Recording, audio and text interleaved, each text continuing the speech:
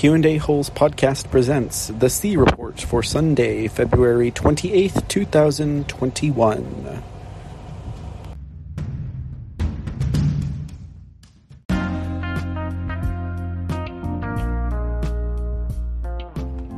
Hello. Good afternoon, everyone, and happy Sunday. Welcome to a special Sunday edition of the C Report here at Q&A Holes podcast.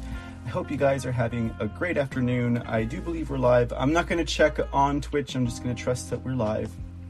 But, we're here live because, of course, we have the final day of CPAC, and we have President Donald Trump slated to give a speech in about 15 minutes or so. So we thought, hey, why not have this, because it's important to hear what President Donald Trump said. Why not have it live on air? And, we'll kind of just hear what he has to say, if there's any evidence by what his son, Donald Jr., spoke about. We already know he's going to go into, the first, month of Biden's illegitimate presidency, but who knows? You never know. You never know with Mr. Trump, but we'll see with President Trump, but we'll see what happens. We will see what happens. But in the meantime, I think right now what they have going on at CPAC, I believe, Jim Jordan is currently speaking at CPAC. We're not going to cover that now. We'll probably have some clips from the weekend on tomorrow's show, because we had Representative I think Leonard speaking as well as Marjorie Taylor Greene and maybe Marsha Blackburn. I'm not sure if she had spoken, but last I looked into Marsha, everything checked off on her, but hopefully that remains the same, because I know she had come under, she was speaking on big tech. That was like one of the main themes, among censorship. Right now, before Representative Jordan, they had this panel that I thought was kind of going nowhere. They were waxing poetically songs of A Fresh Prince of Bel-Air, and if you've seen the video, you've seen the pedophile imagery in the music video for the show. You've heard the rumors about Will Smith being a black hat who probably or purportedly takes place in some of those rituals, whether they're the artistic gatherings of bodies on tables to symbolize eating the cadaver, the flesh, or cannibalism, I guess. I don't know. There's photos of these things that these people attend, and Maria Abramovich hosting some of them. If any of you guys know who that woman is. Now, that's a story for another time. We're not here to talk about speculative news. But interestingly enough, it stays in the news regardless. I think it was someone, I don't know. There's a lot of, for example, if you follow Q&A Holes podcast Discord, the community that we have Discord, it's a small family, but the wealth of information there is amazing. One of the trails that we tend to follow at Q&A Holes podcast, and I think it's one of the reasons why we might have gotten in trouble at YouTube. We would have gotten in trouble anyways, because I think the podcast really took off when when we started to cover the pedophile thing with Hollywood, the pedogate, all of those trails that came to the surface when Epstein was arrested, because the whole Epstein thing has been something that has been part of that patriot, independent knowledge base. I don't know. It's just something that everyone has known about for decades, in the independent patriot news or the media, the realm, whatever you want to call it. I don't know what you want to call it at this point, because even people who talked ad nauseum about things like this, even people who broke into, places like Bohemian Grove, where are they now? Who are they now? Who do they serve now? So, what do you want to call it? I don't know what you want to call it. All I know is that that's what was going on. That's what was transpiring. And we go from there. But to that note, there was also a news article I'm gonna include it in the report today, but there was a news article that had something to do with the effect of debunking some rumors that Brad Pitt had talked about human trafficking. So that's all I'm saying, you know, and all of this spun from the CPAC panel that happened right before Jim Jordan, which I thought was totally like, okay, this is where CPAC wants to go. Like, they made it a racial thing. And I was like, okay, I guess. Like, I'm a gay Latino, and I know I've said it probably so many times that people are like, like, we get it. But, you know, I don't know. It's still just the experience that I've had. Oh, man, I mean, it's been interesting. But, with that in mind, I didn't see the need for it. You know, I didn't see, like, I felt like one of the speakers had said something to the effect that the last 4 years, the black people were underrepresented, or they were failed. And I don't know, maybe I just tuned in too late into her discourse, but that's where I tuned in. And I was like, well, I mean, even for Hispanic, Asian, women, other minorities, if you want to consider yourself a minority, because I know, like, Spanish speakers are among, like, the majority of the world. What do you call it? Well, in that case, you know, I didn't see how it could be that it was the same for the black communities as well. I mean, a lot of them were lifted up. What we did see was the polarity, the opposite end of it, the violence of it. That, I think, was something that was more apparent, and maybe to that end, that's why it surfaces, or it stands out more than, like, per se, like, you know, the Samoan culture, who probably prospered under Trump, as did the Hispanic or Latino culture that prospered under Trump, as did women, as did the elderly, you know, stuff like that. Anyways, I don't know. So let's get into a little bit of news. We got about, just under 10 minutes before we get to President Trump's speech. I'll be checking back and forth periodically. But in the meantime, how about some entertaining news? Okay, so apparently Joe Biden actually comes to Texas. If you recall that was the headline on Friday, Joe Biden's coming to Texas. It's like, you should probably stay away from Texas. Well, you could guarantee that if Joe Biden was going to come to Texas... Oh, and hold on, let me check some things here real quick before I get lost into my own thoughts. If Joe Biden was going to come to Texas, right? If Joe Biden was going to come to Texas, he was going to surely go to a safe zone. So he can't come to Austin, in spite of the fact that it's a liberal capital. And the reason why I say that is because it is heavily surrounded by red. Like, there's like that much blue and everything else is red, which I was actually quite surprised, because it includes parts of Austin proper, you know, within the city limits that are Republican, you know, and it's very little very little blue up in the capital of Texas, because basically from the capital of Texas, you take the I-35 straight down to San Antonio, and just that line is blue. Just that line is blue. It's gerrymandered.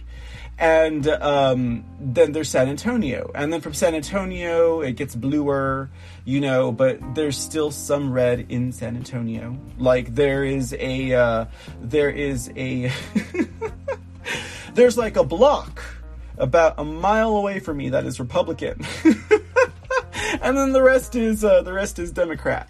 But and you know, the funny thing about it is that line from Austin to San Antonio, just down I-35, that one line, and then it gets blue in San Antonio, is one district.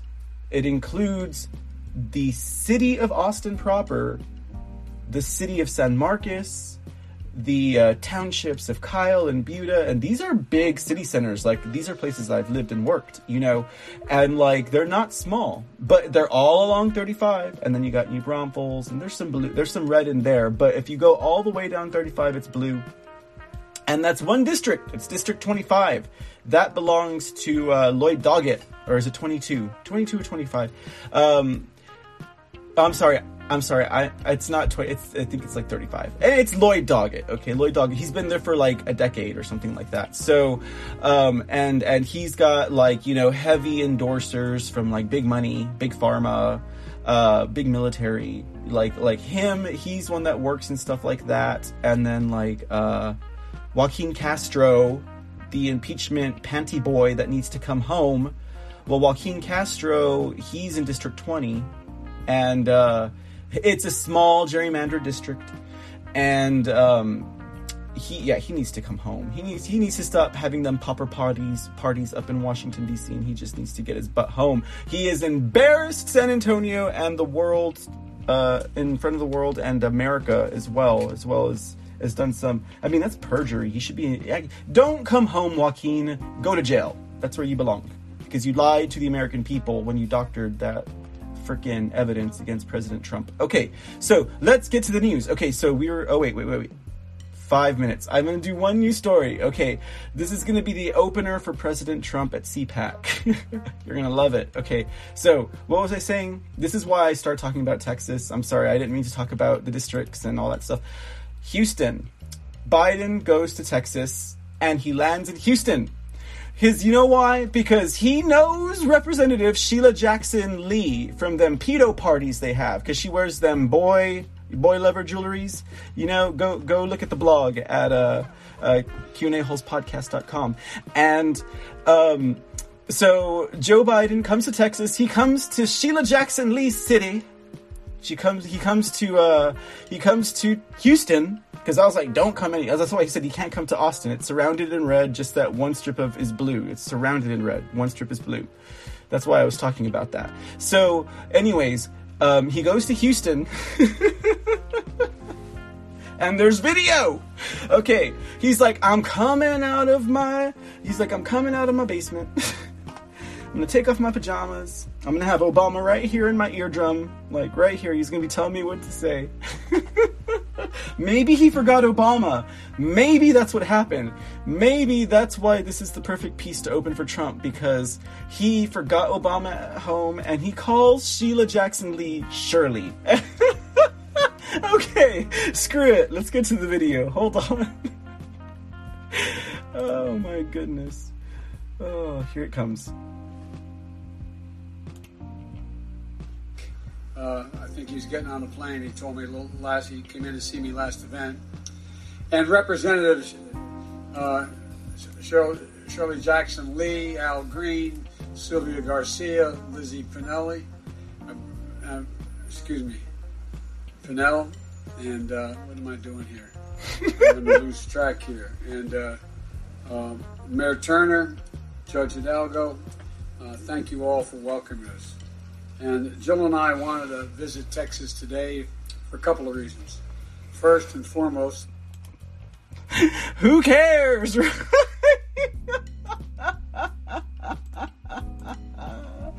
Oh my God. Oh, the power of Texas. The eyes of Texas are on you, Joe. Let me tell you what. He's like, what am I doing here? I'm gonna lose track. Oh, that's some great stuff. That is some great... Thank you. That is the one thing I said. I was like, look,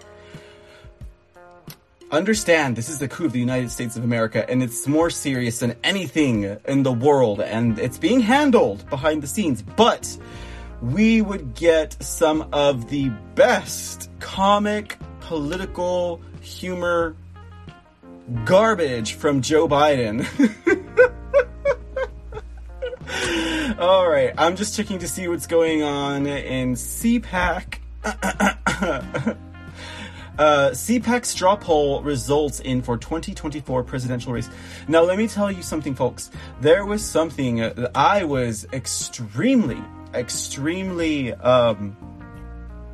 my whole thought was this.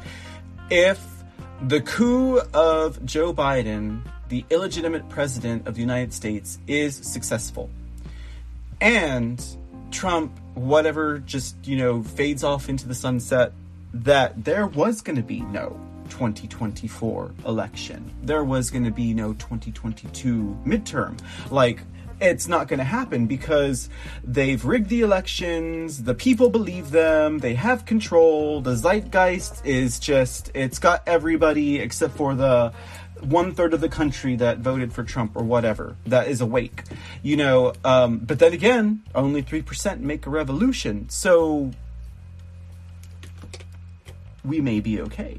But think about this. If Joe Nobody, layman Mr. C here on the C Report can see these things, obviously they've already taken care of it. Because I've heard shit from, I've heard stuff from people who've heard stuff from people who've heard stuff from people, through the news aggregate, whether it's through, news analysis or listening to people who have insider information or who have, whistleblower information. Like, all of that in the aggregate sums up to this.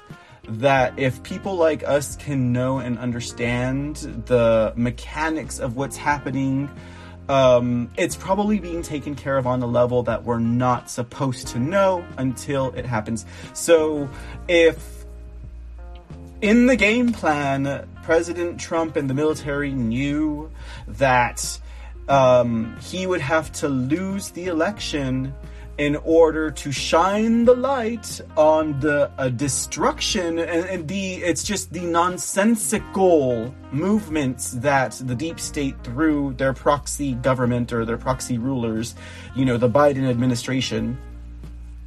If they were able to do that, it would shine the light on all of that. Whilst behind the scenes, they already surveilled everything pre-crime and they watched it happen all the way through. And that's why I'm saying, when they're talking about, and sorry, I'm not getting off track, but when they're talking about the Caliburn business that Michael Hayden was running, general, retired, in Florida for the sheltered children, when Trump was trying to send contracts to them for that, I believe that was because he was trying to observe the operations of a possible... Now, this is just on the gut feeling, so don't take this on my word. Although there are reports of sexual abuse in those shelters, there are on-file reports, but he was trying to observe the operations of a possible child or a possible human trafficking scheme. Just my thoughts, Caliburn, Michael Hayden, look it up. Most of that came to my attention from the film Shadowgate, which shined the light on the mechanics of some of the military-industrial complex and how it works by specifically telling you some of the jobs and the assignments that they did and the money that they received and where you could find it, like on governmentspending.gov or something like that. Anyways, that's besides the point. We are still waiting on President Donald Trump to make his appearance at CPAC on Florida. And so we'll be broadcasting it on the C Report via OAN, One American News Network. And they said that they will be broadcasting the entire speech, and they'll be broadcasting it in its entirety, because I was looking for places for us to share it with y'all, because I think it's important that we listen to the words of President Donald Trump right now more than ever, because after all, it was a shoo-in that he was going to beat this impeachment thing. Like I said, Joaquin Castro, get your ass in jail. But excuse me. Oh, they're talking about Governor Cuomo. We were going to talk about Governor Cuomo in today's news, but I just, that Biden, we can watch that Joe Biden video again if you guys want to. That was great. I don't know. I'll figure out I'll give you the rest of the skinny on his visit in Texas, but I wasn't going to go up to Houston. That wasn't going to happen. But let's see here. What was next up on the news? Oh. It's a story related to Cuomo. Was one of the stories that I wanted to share. Let's see. Since they're doing a Cuomo story on OANN, we'll do a Cuomo story on the C Report, but ours will be a little bit different. Oh no, it won't. Okay, let's compare our Cuomo stories. Okay. Hold on, wait, because the Cuomo we have to get, the Cuomo picture I have to show you guys here on the C Report is the Cuomo picture with his nipple rings, because it's just, It's the funniest. Oh, Gov Cuomo. Here you go. All right. OANN's doing a Cuomo report story. We'll do a Cuomo one too. So, okay. I should have saved the Biden for just before. It's okay. It's all good. Andrew Cuomo is facing another accuser who's barely old enough to drink. So things on top of Cuomo just keep plying and plying and plying. Like when it rains, it snows. When it snows in Texas. Second, Cuomo aide accuses governor of sexual harassment. Governor allegedly made inappropriate remarks to her. Cuomo does not explicitly deny it. What is the deal? I mean, I guess he likes the Fraulines to play with his nipple rings. This comes from Just the News. A second former aide of New York Governor Andrew Cuomo has accused the veteran politician of sexual harassment with a bombshell New York Times account, revealing a fresh set of allegations against the Democrat executive, ones that Cuomo himself has not fully denied. Charlotte Bennett, a former executive assistant and healthy policy advisor for the Cuomo administration, told the newspaper that Cuomo had asked her numerous questions about her personal life, including whether she thought age made a difference in a romantic relationship, and had said that he was open to relationships with women in their 20s. Bennett claimed that Cuomo had at one point also asked her whether she was having sex with other people in recent relationships, and had claimed to feel lonely after a recent split with his girlfriend. Andrew Cuomo. Okay, so that one's not as bad as it could have been. All right. But Andrew, if you're lonely, think about all of those people and all of those families that you sent to their death during your mandate of COVID-19. So, we're not going to go light on that one with you, buddy. But that's just the way that's going to be. All right, let's see what we got going on here. All right, so we're still good on the President Trump coverage. Let's go ahead and do another story. Yeah, so the things with Cuomo have just gotten spectacular. Like, spectacular. Like, he has come under such fire. And it's funny, like, I don't know if the Dems in New York are doing this to save their butts, but I mean, really what I believe it is it's the constituency. Because 15,000 people died. And not everybody lives in Manhattan, President Cuomo. Like, there's beautiful northern and southern areas of New York. Like, you have to get outside of that city mentality, I guess. But, so the constituency is what I believe is driving this forward, because as we presented a few nights ago when they had this hearing outside in City Hall, there were a lot of people. And we're talking about Park Avenue Karens here, who were upset about what had transpired in the government. And then, of course, also those nice Republican women as well. No, just kidding, not Republican, conservative, whatever. Okay, fine, I don't like to label. But okay, so let's see what we got next up on the C report. We'll check one more time. Okay, still nothing on the nothing. All right. Oh, God, that was miserable. Let's keep on the trail of the Cuomo thing. How about that? Because we're going to do this other story on Antifa, but why not just throw some more dump on it? Okay, so pictured here is the governor of Wisconsin, and we touched on this a little bit the other night, but here's the deal. We've been saying this ad nauseum, and I love using ad nauseum, but with the whole Cuomo thing and the mandate for nursing homes to receive or not to deny people who have been in hospitals for COVID, regardless of whether or not they have rehabilitated fully. There are 4 other states that have followed suit in this regard. One being New Jersey, but the governor of New Jersey, he legalized weed, so this way people would just forget about that little, all these old people died. The other one of the other ones being Michigan. Now, in Michigan, they are finally and especially in the news, starting to take this into account. Michigan Republicans call for investigation into Whitmer's nursing home policy. This from the Epic Times. Now, before we get into the meat of it, let's go ahead and get into it. All right. Republican state legislators in Michigan are calling for an investigation over Governor Gretchen Whitmer's role in CCP virus-related deaths among nursing homes residents. Whitmer, a Democrat, issued an executive order in April 2020 to designate 21 nursing homes as regional hubs, which were expected to provide care for both seniors recovering from the CCP, Chinese Communist Party, virus, and those who didn't have the virus. Let the record state that even people in America were involved in creating this virus. According to the order, the hubs were chosen based on their capability to house patients who had tested both positive and negative for the virus in properly separated units or buildings.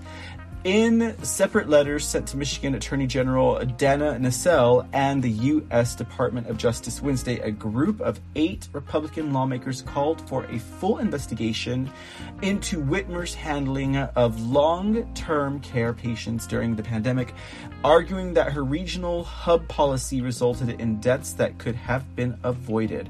Governor Whitmer's regional hub policy placed patients with and without COVID-19 in the same facilities and may have exacerbated the death toll in those facilities, the letter states, noting that moving residents around the state between facilities and hospitals may have significantly increased exposure of those seniors to the virus. Where'd you park the squad car, Dick Tracy? The lawmakers also highlighted the discrepancies in how CCP virus infections and deaths were reported by the nursing homes. They said that when a patient was transferred to a hospital and received a positive test result there, some nursing home facilities added to their numbers while others didn't. They suspected that similar discrepancies might have also occurred in the reporting of deaths after transfer. And that was the key with Cuomo. One of the major things they did with Cuomo is anyone who left the nursing home and then died in a hospital, they didn't report those deaths as having happened, the origin happening in the hospital, in the nursing home, just to ease off the amount of deaths that we're talking. He reported 9,000 and 15,000 died. So there's 9,000 to 15, there's 6,000 people that have their deaths misreported. And that's why I say, right now is a very particular time when it comes to the death certificate. When my father passed in March of 2020, right in the heat of this COVID pandemic, at the start of it, we ensured that on his death certificate, it did not say COVID-19, because that is not what he passed of. It looks like right now we have Representative Owen Burgess being talked about on OANN, so Trump is not live yet. Now, they said there would be live coverage of Trump. Now, just to make sure that these guys don't have this, it's not happening, even though they said it was going to happen, I'm going to check one other source to make sure we're not missing Trump, because let me see here. According to my panel, there's nothing going on in the box that says that live now soon. Okay, so it does say soon still here for folks. So we're still doing good. Thank you, OANN, for being on the ball. Let's see what this is about real quick, though. Amid growing concerns over the... No, it's just, okay, cool. No, it's just a, let me close this window. It's just a thing on thingamajigger thing. Okay, so let's go back to this Representative Whitmer person here. So now with Cuomo, as I was saying, there's 6,000 people whose lives are in limbo. The reason of their death, they say it's at a nursing home, but at a hospital, but it originated in the nursing home with this mandate that he made. With my father, we made sure that he died of his. Because I told him, you better check the record and make sure what it says on the death certificate is accurate according to what he died of, because right now they're putting COVID on everything, and that's what they were doing. That's why these numbers also spike so high in some places. But the unfortunate thing here is that Cuomo's administration and Whitmer's administration didn't spike the numbers on paper. They sent people to nursing homes with people who were the primary recipients of the aggression of this coronavirus flu, because it's a flu. It's not like a disease, a rampant killer disease like Captain Trips on The Stand with Stephen King's The Stand. It's a flu. Okay, so it's gonna kill a certain amount of people with a weaker immune system, etc. People have predisposed conditions, certain types of predisposed conditions. Yes, it's a flu. It's a killer flu if you have these conditions. Just like the flu that we have shots for every year that I haven't taken in 10 years at least, if not more, like it's a flu. Calm down, America. You are going to die of bacterial, bacterial pneumonia in your face from all the crap you're breathing in your mask if you never change or wash. So, anyways, let me see if Trump's on before we continue on the story. No, he's not. Okay, so basically what we're saying here is that Governor in New Jersey, Governor Newsom in California, Whitmer here in Washington, Cuomo and Murphy's the one in New Jersey, Cuomo over New York. They send these people to their death because they have these mandates. Like Cuomo's mandate said that you are not allowed to deny access to people who've been rehabilitating from COVID, even if they don't have a confirmed rehabilitation for them. Come on. So they're not just spiking it on the paper. They literally jeopardize the lives of their own constituency.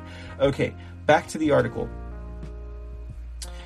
In August 2020, the Justice Department requested governors of states which had issued COVID-19 orders that may have resulted in deaths of elderly nursing home residents, namely Michigan, New Jersey, New York, and Pennsylvania. And Pennsylvania is again in the spotlight, but you know what? They're the Keystone State. They're different from us, so I guess they can do whatever they want with their legislative frickin' law election rules. All right, okay. So, namely Michigan, New Jersey. Okay, to turn over data on deaths in those long-term care facilities. You know what? I say you guys need to get y'all's butts working on your local legislature in Pennsylvania and get these jokers cleaned out, because you guys will be way more effective than someone over here in Texas. Okay. Let's see here. Namely, Pennsylvania to turn over data on deaths in those long-term care facilities. Whitmer, joined by New York Governor Andrew Cuomo, pushed back against those inquiries, arguing that they were but a nakedly partisan deflection targeting states run by Democrats. And that was his excuse. He was like, yeah, it's because, looks like they're getting ready for Trump here in just a sec. They're just like, yeah, he's gonna blame us because we're Democrat. Anyways, to finish the article, Whitmer says this: the fact that this letter was sent during the middle of the Republican National Convention week to 4 Democrat governors should make it crystal clear that this is nothing more than election year politics by an administration that is more concerned with the president's re-election campaign than protecting Michigan seniors. Girl, you sent COVID positive patients into the homes of Michigan seniors. What are you talking about politics? Okay, let's go to Trump. This woman, oh my goodness, she thinks she's all that and a bag of chips in that black leather trench coat. And girl, it is fabulous, but let me tell you what, you're not. All right, okay, let's go to Trump. Okay. Sorry for the viewers. They're bullhorns. They are here to send a message. They support Donald J. Trump. Now, a few moments ago, Congressman from Ohio, Jim Jordan, gave a rousing speech. People love that one. I prefer them to Newsmax, as they always do every year. So we're good with this. They did the straw poll, and they used the Washington Times editor came out along with the CPAC representatives, and they put up on the screen, maybe you guys saw it at home while we were doing our live coverage of the speeches, they showed if Donald J. Trump were to run in 2024, and then they had maybe another, 10, 12 names listed, who would you vote for? And at the top of that list, it was President Donald Trump. A distant second, but a good showing, was Florida Governor Ron DeSantis, and rounding that out was Governor Kristi Noem.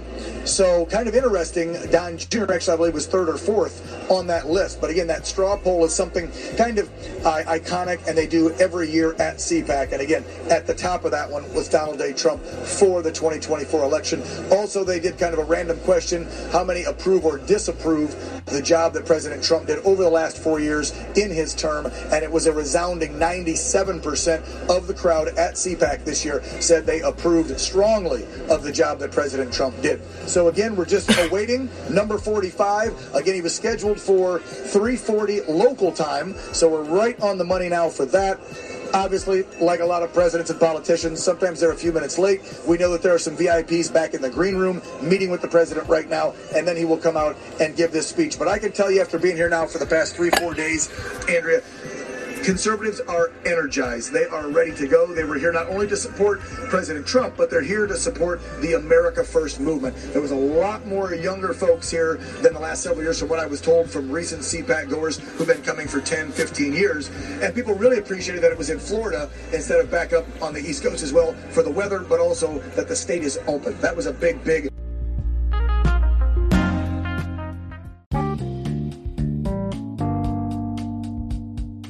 getting myself set up. All right, cool. Well, welcome back to the C Report with Mr. C.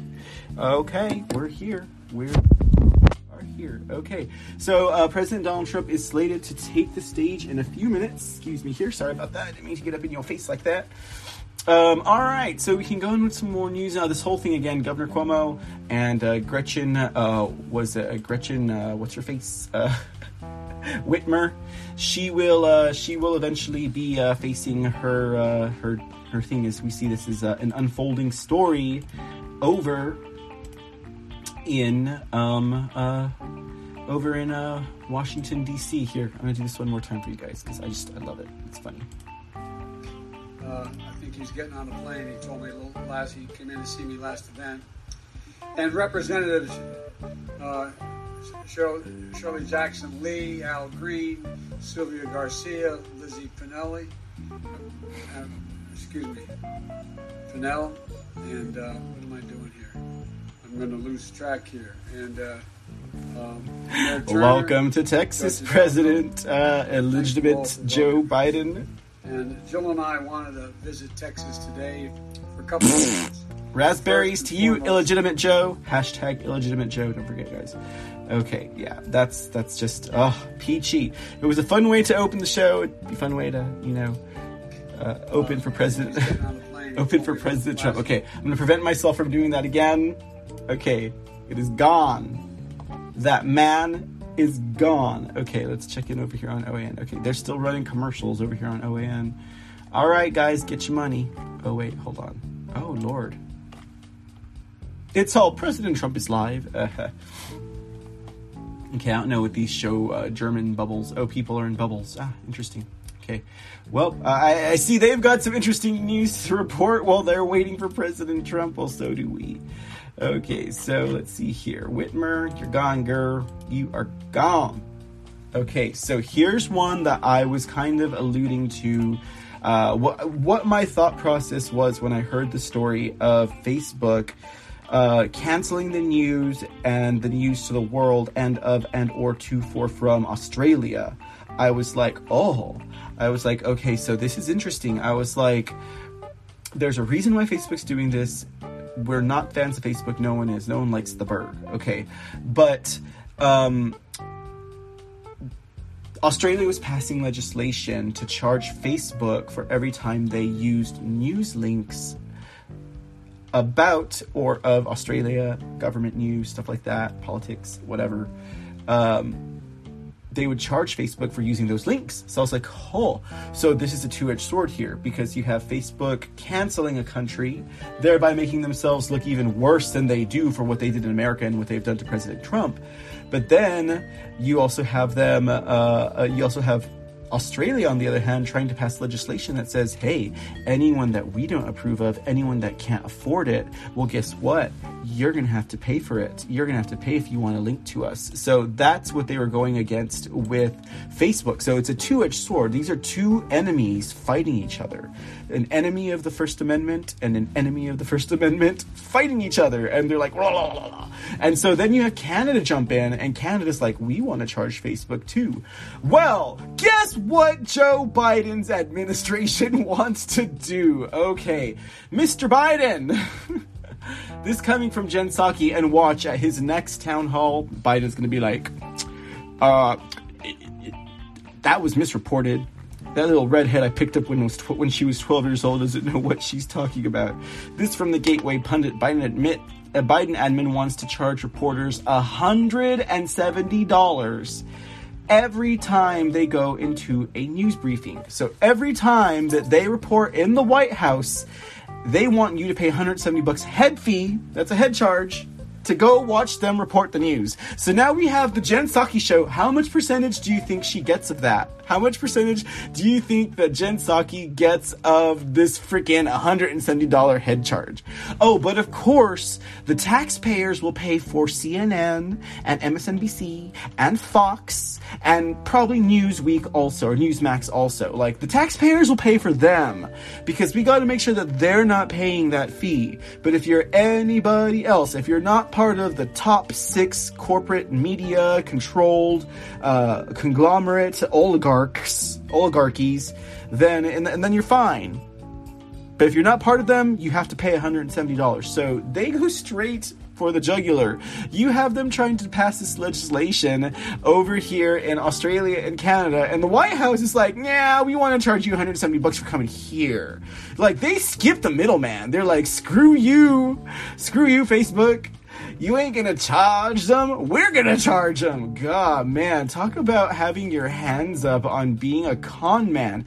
The Main Street media goons who shrieked and moaned about a free press during the Trump administration are pretty mum after the Biden admin announced that they will be charging reporters for their COVID tests every time they enter the building. Without taking the $170 test, reporters will not be allowed to enter the building to go to press briefings. Nice shroud, White House admin. Illegitimate Joe. The Washington Post reported on Friday that the White House is seeking to put the new charges in place on Monday. Again, we're using the emergency operating system of COVID-19 to pass whatever rules and legislation we want because we say so. That's what's happening. Okay, let's see. Is he on? He's not on yet. Okay, cool. So, okay, back to sucky face. Charges this high would make it much harder for smaller and independent outlets to get into the briefings, which would make corporate media shills dominate the whole room even harder than they already do. The Daily Caller notes that White House Press Secretary Jen Psaki vowed hours after Biden's inauguration to bring the truth and transparency back to the briefing room. President Donald Trump's White House footed the bill for testing reporters daily for months before leaving office. Biden's White House has limited the number of tests to 80 per day. So only 80 people per day can come in and out of the White House with these tests. But Trump's administration was willing to pay for everybody to come in and out of these tests. I bet a lot of you people are feeling a little used now, right? Because you just got kicked out of, well, not used, that's not the right word, abandoned, neglected. Yeah, you're not important anymore. Only the ones they say are important. That guy's face is just, endearing. Only the ones they say are important are in fact important. But that's what's going on there. They're just that's gonna be the thing. That's gonna be the theme of it. Like, now you have them charging to get into the press briefings, and you're gonna have probably, I wouldn't doubt it if under the House and the Senate in the next 2 years, because if we are living under a Trump shadow government, then in the next 2 years, a lot of it they're not gonna they're not gonna make it. They're not gonna make it they're not gonna make it that far. So hold on here. We're still waiting on President Trump. It looks like we have Joe on the line now. I'm gonna unmute you, Joe, just to ask, first of all, welcome to the C Report. But I wanted to unmute you just to see how you are doing, sir. Are you? Oh wait, are you muted? Are you? Hey, what's going on? I am here. Thank you. Hey, Joe, what's going on? How are you doing this afternoon? I'm doing good. I'm just listening in and watching you cover the news here. Cool. Awesome. Thanks for joining. That was my intention, actually. I wasn't sure if it was listening or if you wanted to, like, come on in and join, but we have Trump coming up apparently in about a few minutes. I mean, he's already, 20 minutes late. He's a top of the hour kind of guy, if you ask me, so... Yeah, I've been waiting for him to come on here, too, so... but I think you might be just a few minutes behind because your commercials that you were showing were a little bit behind, but maybe that, I don't know. I'm listening to you and watching the TV with the volume down. Oh, nice. So are you on OANN also? I am. Yes. Okay, cool. Very cool. Very good to know. They've been going in and out. You know how these conferences go, but I'm glad you're joining us. I was just talking a bit about some of what's going on with the administration and Jen Psaki and it's just a world of wonder out there. But anyways, yeah, it's kind of bizarre how all of a sudden here no one's on the same page in the Biden administration. It's like they're all scattered. Yeah, I think the highlight of that was when Biden himself went out on his town hall in CNN, and it was glaringly obvious then that no one knew what the hell was going on, or maybe there's too many Chiefs and not enough Bidens. I don't know. Well, I was thinking about what happened in Syria the other day when we supposedly bombed Syria to send Iran a message, apparently. But it's like nobody knew about it until it was done. And, it was, Kamala was supposedly angry because she wasn't in the loop. And at first it looked like Joe didn't know anything about it either. You know what the thing about that is, Joe, that brought my attention, when you mentioned that brought to my attention, you know who it is that was really pulling the strings there, right? No, I don't. Tell me. I believe it was Lloyd Austin.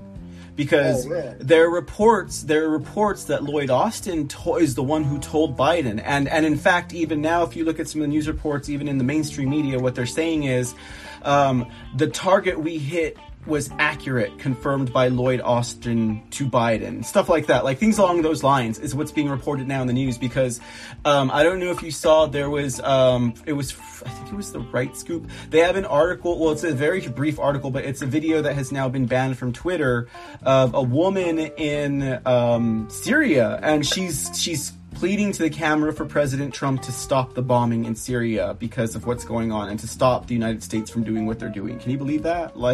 Oh boy, I did not see that.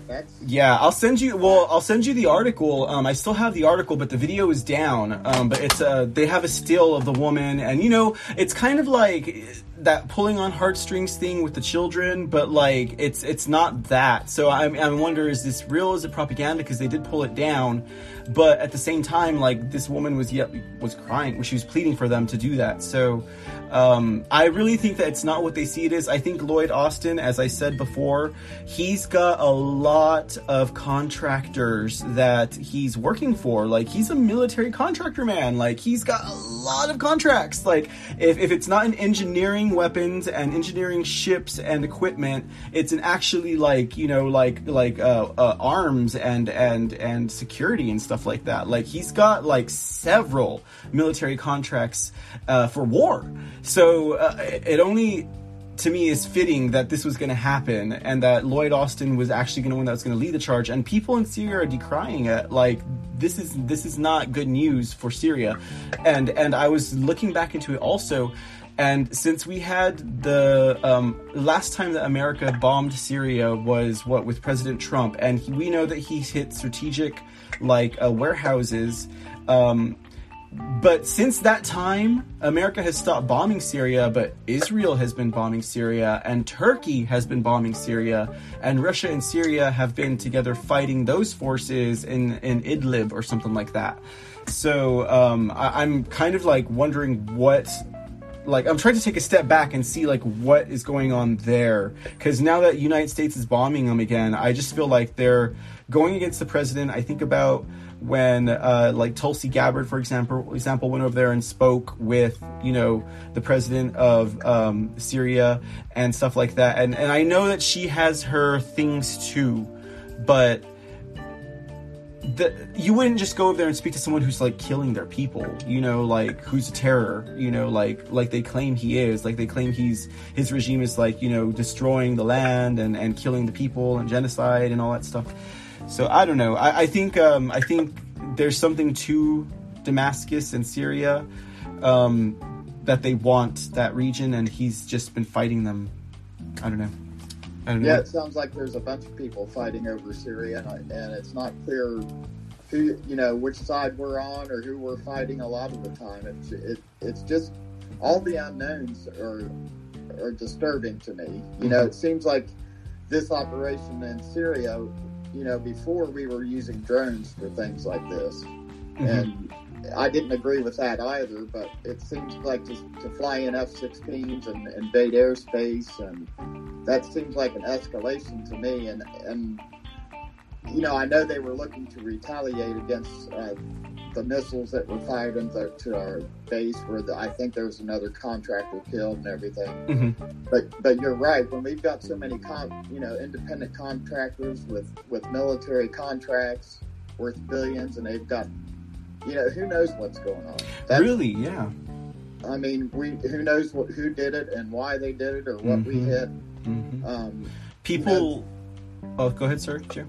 I was just going to say that was the thing that was refreshing about Trump, you know, and you know me, I've not been the biggest Trump fan out there that there is, but you know, he was at least seemed to be trying to get us out of this these kind of conflicts. That's and for some reason, our military-industrial complex has always been resistant to that. They want to stay in Afghanistan. They want to stay in Iraq, all indefinitely.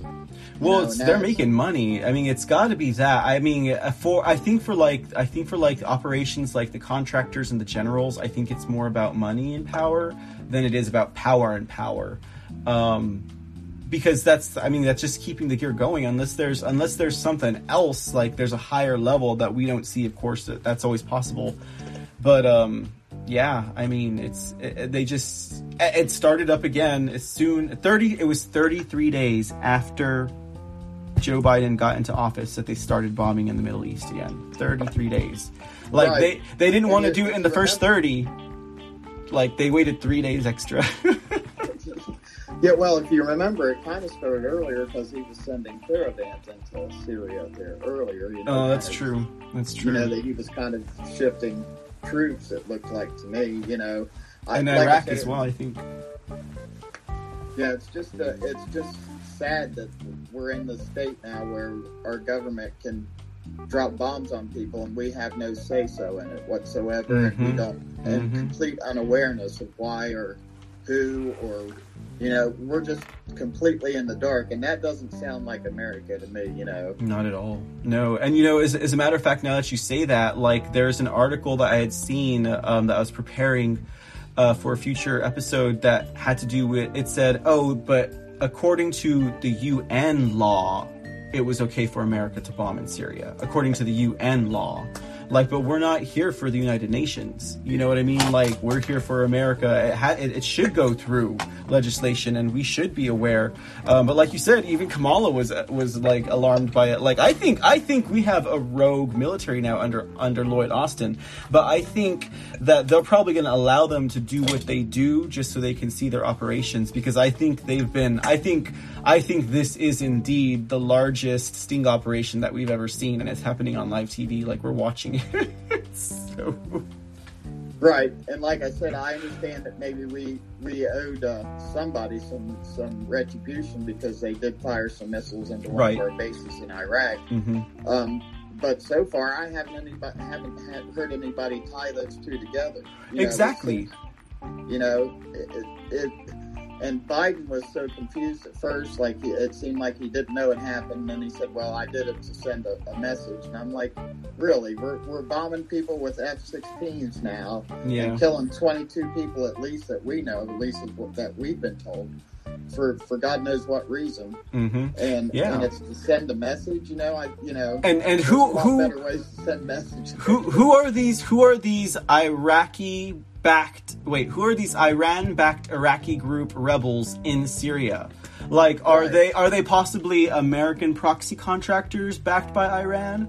We don't even know that. Like, that's why we need to, get all of these paper trails and receipts figured out, because we don't even know who these rebels are that are backed by Iran. I mean, like you said, they could be anybody. Like, the contractor was American, I guess, but why are we going to go? And what about the collateral damage, right? Iraq, my thing is how long have we been in Iraq now? My God, a long time. And why are we having contractors in Iraq for Iran to shoot at?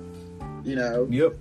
We've typically what we thought we were doing was to help Iraq and Afghanistan get on their feet, install a democratic form of government, and then get the hell out. But we're not getting the hell out. The thing about it is, even that is clouded in quagmire as well, Joe. Like, us installing a Democrat regime because we're the ones who put Saddam and Hussein in there in the first place. You know what I mean? Like, we're the ones who put him there in the 70s. So, it gets even more quagmired. Like, it's like, like, if we could have just not, I mean, it all had to do with the rogue CIA in the 50s and 60s is what I think. That's what I think this stems from. It stems from the deep state having an arm in the government and unlimited funding via the Federal Reserve and taxpayers who they're nickel and diming to death out of every single tax plus income tax. And that's how they funded the CIA. That's how they got all of their operations out, and they started trying to take over the world, and they did that through America. That's what I think. And it is a quagmire, Joe. It is a quagmire. God, this swamp Trump had to wade through.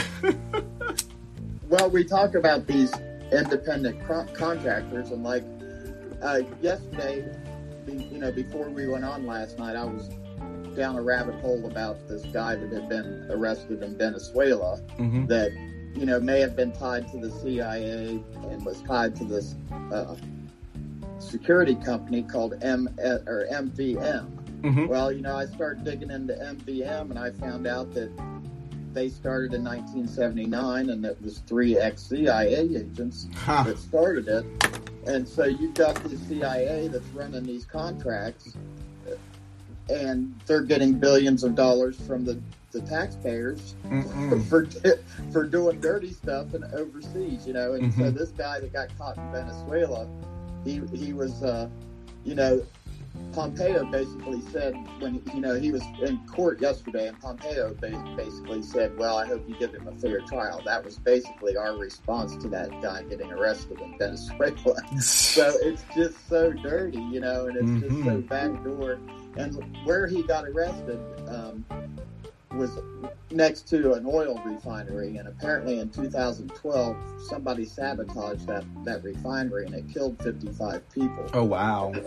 And so, who knows, maybe we did that, and that's just terrible. We shouldn't be trying to sabotage, especially countries that we're not at war with. We're just trying to make regime change. And that's kind of up to their people as far as I'm concerned. But it all kind of falls in this new world order kind of deal. Yeah, and that's the thing, though, is that, if you take, okay, so you had, Saddam Hussein when that happened, but then, you take, Gaddafi in Libya, who we also installed, who also was, a terror, basically, when they put him in to Libya. But then, as he grew older and wise in his age, I don't know what prompted the change. Maybe it was just trying to, redeem himself. He started to build up North Africa, and then we went in there and we destroyed him, even though the narrative is still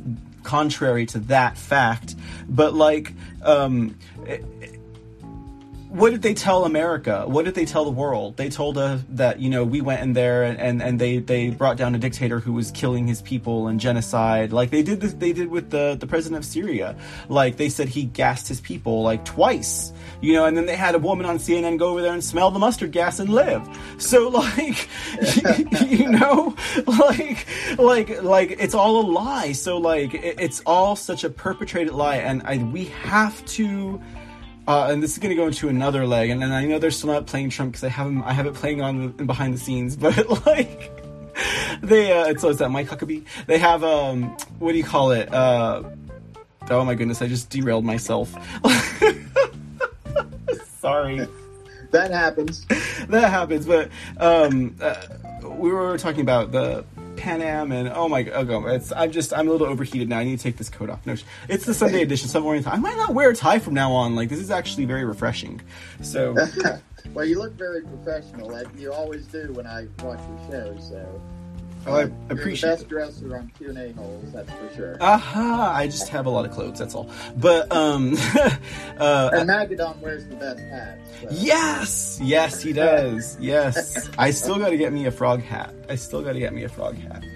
But yeah, it's just unbelievable how much we don't know about what we're doing, what our government is doing, and these contractors from America are doing overseas. It's just amazing how much we don't know. Mm-hmm. And we don't know what our motivations truly are. It's like, you know, I think Trump supporters have to be very careful not to be so blindly patriotic that we, excuse some of the military actions that we've done under false pretenses. You know, we've mm-hmm. got to be mm-hmm. diligent about not allowing our government to do this kind of stuff. Right, like we have to have the integrity. You know, like that's part of what made America America in standing against the tyrants and the people who went to dark means to control their people. And I wouldn't even call them a constituency if you're under like, you know, a tyrannical or fascist type dictatorship, but like servants, right? They're subjects. So yeah, you're right about that. Like it's a shame that we need to be able to know and to tell the CIA, like when the whole waterboarding thing came up, stuff like that, right? Like we need to know that we have a line in the sand that we won't cross as a people, that we're not gonna destroy a way of life just to preserve the greater good, that kind of thing. Like, I mean, that's probably a bigger conversation, but things like that, like the security for safety, you know, or like the freedom for security kind of thing, you know, like we can't be subject to that either. We have to be able to stand against that, aside from the government doing like those tactics that are like you don't want to cross that line. Right. Well, Joe Biden, before he was elected, you know, he was critical of what Donald Trump, when Donald Trump took out the second highest terrorist there in Iraq, that was an Iranian fellow. I forget what the guy's name was. Mm-hmm. But if you think about it, we knew right away who he took out, why he decided to do that, mm-hmm. and how it was done. And we knew that was the truth because immediately Iran, you know, responded and they responded in the way that you would expect them to. They were very angry that had happened to their second, or to a general, I think it was. Mm-hmm. So, you know, it's not like Soleimani or something like that, right? Yeah, there was a lot more transparency there, and Biden at that time, you know, before he got elected, he said that the president should not be able to just willy-nilly drop bombs somewhere. Mm-hmm. You know, and he also said that, you know, that he would use our military as a last resort. Well, dropping bombs on Syria to send a warning to Iran, which doesn't make any sense to me. If you want to send a warning to Iran, why aren't you dropping bombs in Iran? That's true. That's true. If that's what you feel like that you have is to do. True, Joe. But also, that certainly isn't a last resort. I mean, that we weren't in that situation. You know, it's not like we were at war with Syria or Iran. Mm-hmm. Mm-hmm. So, and you're right, because say this had happened under a Trump regime, they probably would have figured out who was operating this thing in Iran, and they would have attacked there, like you said. Like, they wouldn't have bombed Syria. or if they, Right. you know, like, because from what I understand, there was also a lot of collateral damage as well. Well, that's just terrible, because that, even with the drones, and you know, we all see it differently than what it really is, because of what we're told through the press and what the military tells us. There's always collateral damage. You know, it's just how much. Well, you know, I mean, I guess in the idea would be like the lives lost, I guess, would be the important factor there, you know. Right. But when you're flying a drone and you drop a bomb, you know, and then you're taking pictures afterwards, it can sometimes not tell you everything you need to know, like who was standing around at that point and that kind of stuff. So, you know, I know we have the ability to really tag people on the ground with satellites and stuff, but when we do this, let's be transparent and show what we did and who we did it to and why. You know, that's, to me, that's the only way that we should. It's no wonder to me that people across the world hate us. You know, it doesn't. It used to baffle me. I was like, because I really wasn't into news and watching what was going on. I was just living my life and being blindly patriotic. And I, you know, I always thought everything we did was justified, but it's really not. And we're doing, at least people that are acting as agents of the United States are doing some really bad things across the world. And it's like we said, you know, what happened in Venezuela. Now, I understand Venezuela's got a bad government and it's a communist government. And we would like regime change there, but we are not at war with Venezuela. They have not done anything to us. Why are agents acting on behalf of the American people down there messing around and trying to sabotage stuff? You know, we're not supposed to be doing that kind of thing. That's starting a fight, you know? Yeah, exactly. So, and that's not what we're supposed to be about.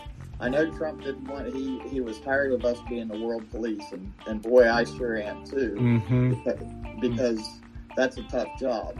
No kidding. And when they're doing it all in secret, we have no idea, you know, like I said, who they're killing, why they're killing them. We know we kill innocent women and children frequently, even with the drones. But like I said, this last incident in Syria, to me, it was really serious because we had F-16s, not just drones, you know, and we were dropping 500-pound bombs. That's serious business, you know. That's war, is what that is to me. And absolutely. Why are we doing this in Syria when there's already, like you said, how many people are dropping bombs in Syria now? I was very surprised to see that Israel and, I mean, Turkey was a given to me because I know there's something up with Turkey, but to find out that Israel was also in the coalition with Turkey and Russia was with Syria fighting over this city in Idlib, like, there's something else going on there. Like, they just, to me, they just want a Western-backed person to control the state of Syria, or the country of Syria. But I mean, there's probably a whole lot more to it than that. Like, I don't know. So, yeah, and you know, that's the thing is, as Americans, we're represented by our government and by our military, and we're paying for all this, by the way. You know, we're paying for those bombs. We're paying, you know, that's why I said it's no wonder people hate us, because we're paying for all this, and we're doing it blindly with no type of oversight. And we, like I said, as taxpayers, we don't know what's going on. We really don't. We don't know why we're in these conflicts. Look at how we got into Iraq to start with. It was based on well, I call it a lie, but they, you know, our government says, well, we were just mistaken, and that was the weapons of mass destruction, which, you know, which we can impeach for now. We should be able to, yes. But, we should be able to. I mean, they set the standards. So. But yeah, to me, it's just really bizarre how much we don't know, and we're supposed to be a free country, and we're supposed to be the world leader in this, that, and the other. And don't get me wrong, I love my country, and I love the people of my country, but we have not done our jobs of due diligence to keep a watch on what our government has been doing, and we're paying the price for it now. I would absolutely have to agree with you on that one. And then hopefully just from this, like with this whole Trump twister thing coming in and out, and like you said, like Trump wasn't my guy in the fight when this started also. Like, I was not pro-Trump by any means. I thought the guy was a snake in the bush, like, big time. Like, I was like, this guy, you watch out for this guy. But like, just like the whole way that things have gone, like, I just don't feel like it's like, I feel like the whole thing is that with Trump, it's waking everything up, and it hasn't been all about him, but that he's been the mouthpiece that they selected as a spokesperson or a spearhead for this whole movement.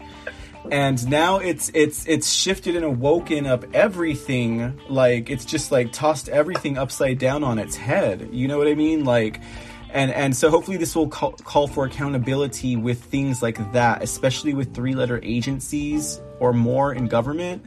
Like, that the regulation should be more on those guys, because we don't need them to function as a country or a society, and we've never needed them.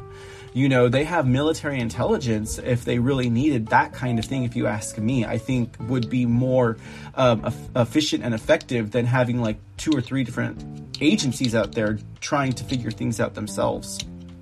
Well, yeah, especially... I mean, there's forensics is one thing, you know what I mean? But like what those people are doing in operations in other countries, that's different. Right.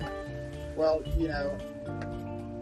the reality is that, yeah, we need to be able to know what's going on, and we need to have covert actors to go up to our enemies' territory, even our friends, to make sure that we're secure and that we're up to date on what's really going on. But the thing is we don't know how that's done, and we don't know the motivations behind how it's done.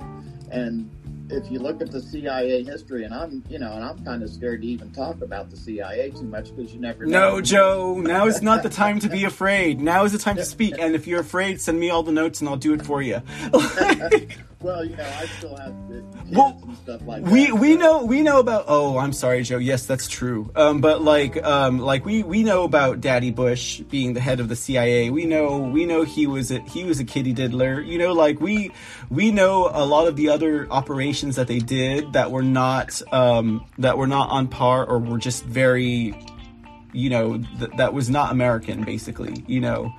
Right. Well, you look at all the dirty things that have happened, a lot, not all of them, but a lot of them, and that's where it's coming from. Including assassinations. Look at all the experiments the CIA has done on unsuspecting people. My gosh, they've done terrible things to people, and that's our own people.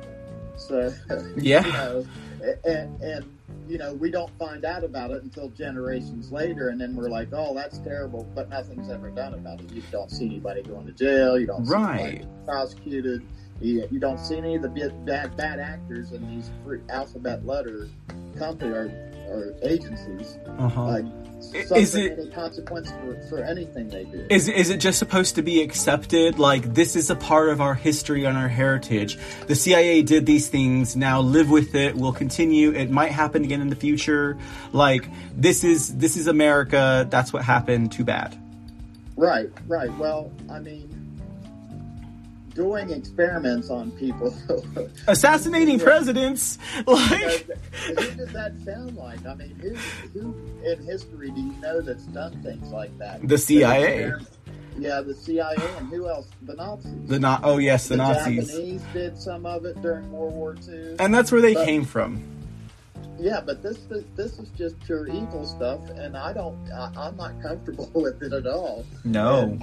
But nothing is ever done. And that's what my hope was for Trump. And like I told, like you said, I was never a big Trump fan. And I actually didn't like him one bit before he ran for president. Yeah, same. Same. And I still don't like him a whole lot, and I don't trust him a whole lot. I mean, I know just from all the research that I do and stuff that he's not been 100%, great either. But a lot of what he did was before he became president.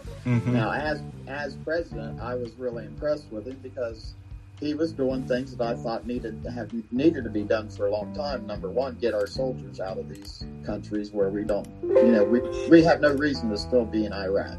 Mm-hmm. They've got their own economy, they've got their own income, they're set. They don't need us for anything. If they do, they'll ask us. Yeah. If we leave and they need us, then they'll ask us. But we're still there, and Trump was trying to get these guys out. And what's the result of not getting them out? Well, they get shot at by Iran, and then we bomb Syria. Yeah. It's never ending. It's a quagmire. It's just like, get our guys out of there and quit letting them be targets of these people. Yeah, thank you, General Lloyd Austin, for putting more money in his pot. I mean, to me, that's all it is. Like, we're going to see all these operations with him because he's got, like, his hands in, like, 5 pies of military contracts. Like, if not more, he's got his hands full with military contracts, and now he's in charge of the military. And he didn't even tell Kamala Wanalea Harris that he was going to bomb Syria, and she's like, oh my God. Well, it's obvious. I think it's obvious to the whole world now that Joe Biden's definitely not in charge. Did you see that clip I played with Joe Biden in Texas? Yeah.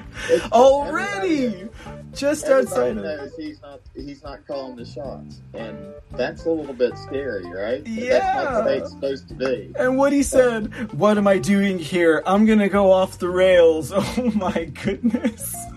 Yeah, I'm starting to really feel, kind of bad for him because it's so obvious that things are not right with him. Mm-hmm. But it's also completely obvious to everyone across the world that he is just someone's puppet now. Who's pulling the strings is, we can set and guess on all day, really, because I think it could be a bunch of people, and it probably is. He's probably whored himself out to anyone that would, take him. And this is the bet he made, though, because I could definitely feel that sense of sympathy or empathy for him as an older person. But this is the bet he made. He's the one who did all of these things, collected all of that money, lived this lifestyle of. I couldn't even begin to fathom the kind of lifestyle this man lived. And and now at this right, this is the just come up, and this is the cock and the cockfight right here, Joe. This is what Biden gets. He gets public humiliation. He gets to lose his dignity. He gets to lose his mind on public TV. Let that be let that be a lesson for people who've done things like that. That's his cock and the cockfight right there. Joe's gonna lose it on TV, and probably, I don't know. I can't even speculate anymore about what the probably is, because for all I know, Trump has a shadow government now, and we're gonna watch these guys burn in the next 2 to 4 years. Well, I'm open to anything, and I'm sure if Trump, that might be one of the strategies he's using, is he's setting up his own shadow government. But it's real obvious to me that the people that we voted for aren't the ones that are in charge. Yeah, even if Joe gets somehow removed from office and Kamala gets in there, she's not in charge either, because she didn't know anything about this Iran. She was the last to know. No one told her anything. and she's the vice president, for crying out loud, so yeah. If Joe something happens to Joe, or for whatever reason he can't finish his term, and we get Kamala, it's going to be just the exact same thing, probably worse a little bit, because she really doesn't have a clue, and she doesn't have as many handlers, I don't think, as Joe does. Right. But for her to right and for her to go out there, but to be the active voice saying that people like Antifa and BLM weren't going to stop, I could only imagine it getting even worse under her. She'd probably I don't know, she'd probably unleash all her minions into every city center or something like that. Right. Well, in a way, I'd be a little bit more comfortable with her than Joe, and that's just because of all the things I know for a fact Joe has done. And I don't think she's a lot better, but I haven't seen the overwhelming evidence that she's done some really, really, really intentionally bad stuff, although all of them do, even Trump, all of them do bad stuff. We all do. We're people, people do bad things, I guess. We extend jail sentences and incarcerate people at increasingly alarming rates for smoking weed, and then smoke weed and make fun of them. Yeah. Right. I mean, that's... But I mean, yeah, you're right. Like, as far, I don't know, like, so one of the podcasters I was listening to keeps dropping these like Easter eggs or something like that in regards to Kamala Harris and Jussie Smollett, because that's like her nephew or something like that. And how whenever he had this whole Trump MAGA incident where his Nigerian body trainers threw bleach on him and put a rope around his neck, that was in cahoots with Kamala and also Cory Booker. Because they were passing this bill lynching legislation. So there was this big whoop about that. And there's this foundation that she works with, and I can't remember the name of it, but something was going on with this foundation. And I feel like it got the makings of possibly like a human trafficking type of operation. So you never know, something else could come out on that end. As far as Kamala's concerned, but I haven't seen her name on any Epstein flight logs per se. So, but you just don't. It's you mentioned that Smollett was her nephew, and I'm just like, once you start looking at what's going on in our country, these people are all connected. It seems like these people that you're always hearing about on both sides, Republicans and Democrats, right? They're all connected. It's just amazing how the connections are, and right up to the media corporations and the celebrities as well. Right up to that. Even in writing, you'd be surprised how many of the books that we are forced to read in public schools these days came from family members of the elite, or like the banking families, or the politicians, whether they were cousins or married in, or brothers or fathers or mothers.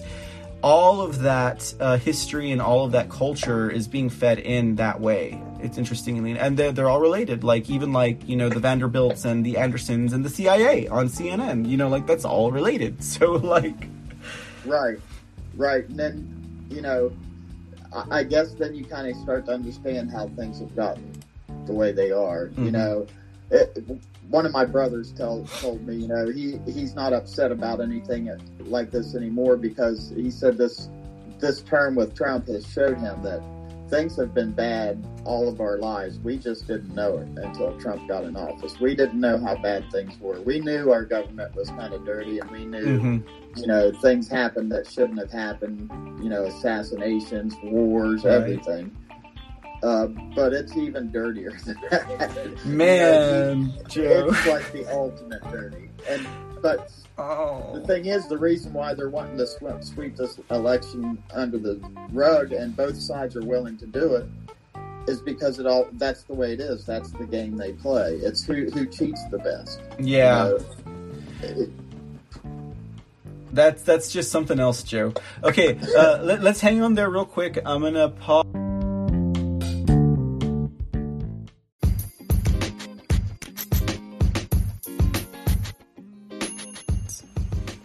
It's outrageous. It's just, but you know what?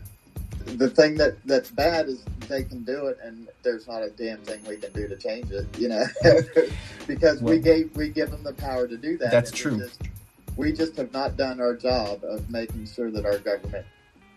We have to make sure that we do it. Like, I have to make sure I sit down and handwrite a letter to my legislative representative, because if I don't. Who is?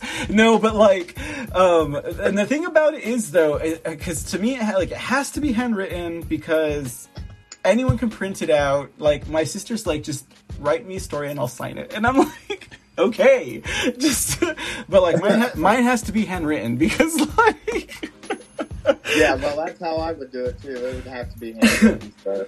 But because they need to see, like, Joaquin Castro is not going to tune into the C Report and hear me telling him to get his butt home and get to jail because of what he did in front of America. Like, but showing it up, showing up, I guess. But you're right. Like, America has done, but at the same time, it's like I don't blame America itself just because we've been put in a situation where we're apathetic towards politics. We're like, we're gonna let them take care of it because we got 2 jobs and 4 kids and we're getting divorced, and gas is getting more expensive.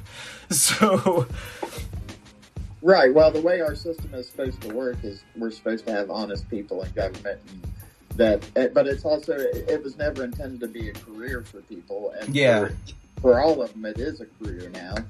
And the other thing that should have sent major red flags up to us is, within the first year, most of these senators and congressmen, or women and men, they become millionaires really fast, but they're only getting paid $174,000 a year. So how does that happen? But we've never questioned it, and now we can't stop it. There's not a thing we can do. There is so much money being put in people's pockets for favors that I'm not sure that we can ever get under control.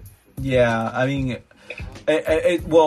that's just what it is then. Like, this illusion is coming to an end, is basically what's going to happen. I think the first thing that should happen, or one of the first things, if not as soon as 2022 happens, like, I don't see why it shouldn't be something that's considered on legislation for, like, term limits, period, of all political representation.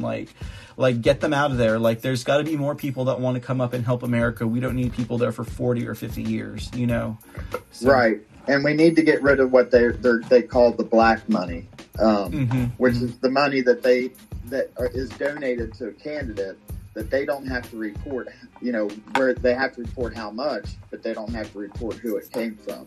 And so with that black money, people like George Soros and, Zuckerberg and Zuck and all those people, they can buy themselves a presidential candidate, and that's what they do.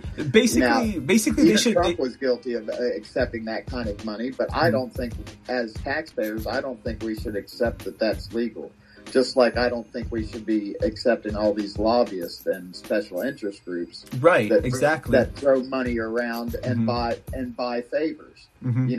That's not available to you and I. We don't have enough money to go buy favors. So that, to me, that's just completely un-American in most ways. But then, if you think about our history, it kind of is American to be dirty. It's kind of it's become kind of our part of our culture. We're all fascinated with the worst criminals and the serial killers and and the rich drug dealers and rappers and everybody else. And we kind of put those people on a pedestal. They're made out to be our pantheon, but that's because those people are the ones who are controlling the things behind the screen, and they have nothing else better to do but revel in their own nests, I think. But I don't know. That is something else. But like with the whole America First agenda, I think that is going to start taking more of a center role, I think, moving forward. So that's something to look forward to, something that I think we wouldn't have seen here sooner in this country than it had not been for this whole past election cycle. So I don't know, kind of the way I dissect it is we'll go through this period now and then we'll come out on the other side. Okay. But we wouldn't have gone through it. It's terrible. We shouldn't condone those things, Joe. We shouldn't condone those things. Yeah, well, I think our eyes are, well, for a lot of people, our eyes are open now. And, we can see what's going on. Now we just got to try to work to change things because, and that's the way to do it, is peacefully. I don't agree with going out and trying to hurt other people to make things better. That's not how you make things better. I don't believe in civil war. I don't think that's the answer. I think the answer is at the voting booth. And it's our job to do better. Try to sit down sometime, and I tried to do this the other day, is sit down and list people in our federal government that you think are trustworthy or haven't been touched by some type of scandal. And the list is really short. It's like less than 15, right? Oh yeah, it's unbelievable. And some Yeah. of even the people that we kind of are praising right now because they're on our side, or seem to be on our side, like Ted Cruz. That guy's not free of scandal. Exactly. Yes, he's not even from Texas. I like what he says, but he's not free of scandal, and most of them aren't. And it seems like the longer they're there, the more dirty they get. Or they. And I just think that a lot of it is because of the money that's tossed around, and it's not just politics. You see that in Hollywood and professional sports, and how these people, end up becoming just kind of bad people because they're getting so much money and they can afford to be bad people, Yeah. Or once they get so much money, they're accepted into a club, I guess, and that club is messed up. So I just think all the money we have in politics, that's where we need to start. And, it seems like it's kind of happening now with Hollywood and professional sports. A lot more people are not watching. Mm-hmm. A lot more people are not, right now we can't go to the movies. Our government won't let us. They fixed that. They fixed that for themselves, honestly. They fixed sports and Hollywood for themselves, and then we just woke up to the rest of it along with everyone else, pretty much. Right. Well, but if you look like the NFL, they have advertising contracts, and at the end of this past season, they wanted twice the amount of money for next year, and that's how much. That's because they're trying to cover their losses. That's how they've lost half their money in the NFL this year. We know that for a fact, at least, because that's what they're trying to get back. And I think the NBA is even worse. And Major League Baseball has been falling for a long time. But all these sports that were so political, and turned everybody against Trump for whatever reason. All these people are going to suffer, and I hope it sticks. I hope people continue to do that because we need to get all that money out of those people's pockets. A lot of them don't deserve it. Yep. I would have to agree. I would have to absolutely agree. So, I don't know. I just, as far as going back to the whole election, and the way that's run, and even the taxes, when you're talking about the black money, because that's one thing, and then there's there's the legislative black taxes, like the income tax, for example. I don't believe that goes into, obviously it doesn't go into fixing streets and stuff. It goes into whatever pet projects these bankers and these offshore people have, is what I believe. That's where I believe the income tax goes. They were going to explain that, but unfortunately they weren't able to get to it due to the 2001 bombings. That was another thing that was going on there as well, in New York City with the terrorist attacks. So I don't know. We'll see what happens, but I was thinking the other day, if we had reelected Trump, look at the things that we could have been doing right now instead of what we are doing. Trump had his platinum plan for the black communities, and I was excited about that. I thought, finally, we're as a people, we're gonna do something right, and we're gonna get it together. And the reason why I liked it is because I'm pretty sure he would have stuck with it. He made promises and he tried to keep them, which is different than any other president. But now there's no platinum plan for anybody. Our poor black folks in these inner cities aren't getting any help now. Well, he also had there is no plan. Yeah, those opportunity zones, right? Right. I was just talking about that also, say, for example, where I'm at, there are areas of town that have been the same for over 5 decades, and we're talking nothing has changed. And I'm they're not taking care of the people. I don't understand what this is, but Trump would have tried to have done something for that, at least. Right. And to me, with Trump, if the people wanted it, there was just about anything on the table. I think everybody would have gotten behind the platinum plan that he had, and I think that would have been a really positive thing, not only for those neighborhoods, but for our country. It was going to lift some people up, and that's what Trump did a lot, is he lifted people up and gave them better opportunities. But with Biden, we're not going to see any of that.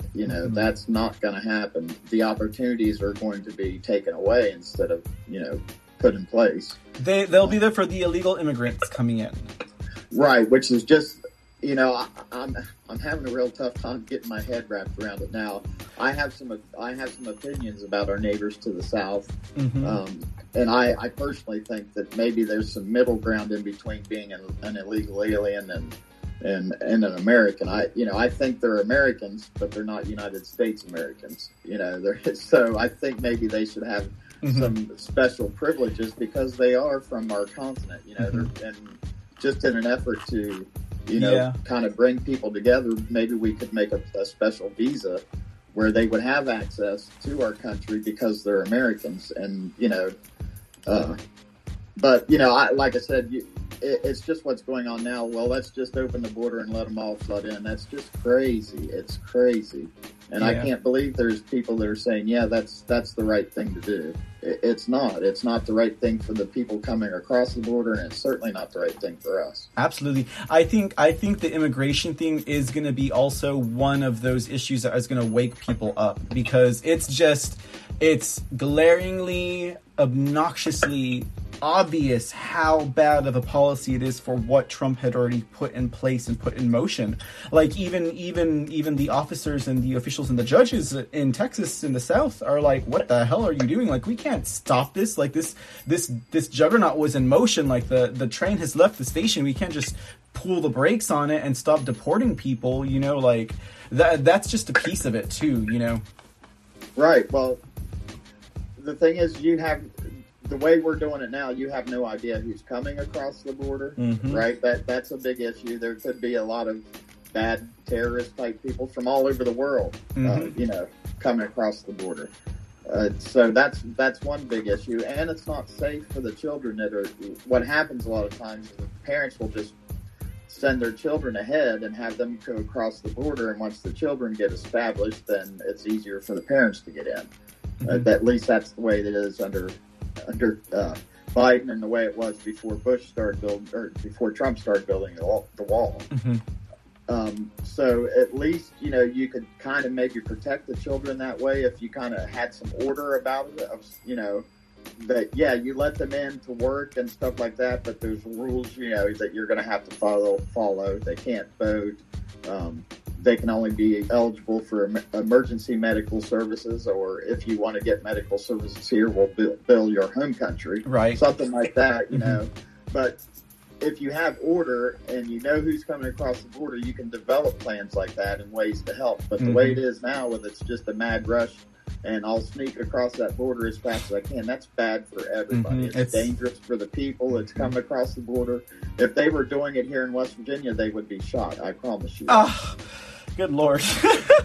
Well, that's just the way it is. That's just the way it is here. You don't let strangers come on your property and run across your property. That's just not what we do here. Yeah. And that's why we're, a fairly safe state. The crime rates are really low here, and we're peaceful people, but you got to respect other person's property, or you're going to be in a mess of trouble here. That's just the way it is. We got so Trump. I can't imagine down in Texas, people that you have no idea, don't speak your language, you don't know who they are, where they're coming from, and they're running across your property. Now, I realize down there, we're talking about huge properties. Yeah, I was like... In West Virginia, I'm referring to smaller properties, but still it's the same. You got somebody trespassing on your property, and they could easily just come to the house, and when you're talking about 1,000 people coming to your house, how long is it going to take them to take over your house? It's just not safe for anybody, I don't think.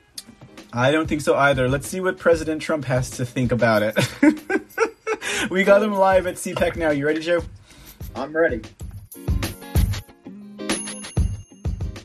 He's watching and he's loving it, and he loves Catherine. Catherine, thank you for being here. So great. Thank you, Catherine. He loved you, Catherine. I will tell you that. So fantastic. Thank you, Catherine, very much. To each and every one of you here at CPAC, I am more grateful to you than you will ever know. We are gathered this afternoon to talk about the future of our movement, the future of our party, and the future of our beloved country. For the next 4 years, the brave Republicans in this room will be at the heart of the effort to oppose the radical Democrats, the fake news media, and their toxic cancel culture. Something new to our ears, cancel culture. And I want you to know that I'm going to continue to fight right by your side. We will do what we've done right from the beginning, which is to win. We're not starting new parties. You know, they kept saying, he's going to start a brand new party. We have the Republican Party. It's going to unite and be stronger than ever before. I am not starting a new party. That was fake news. Fake news, no.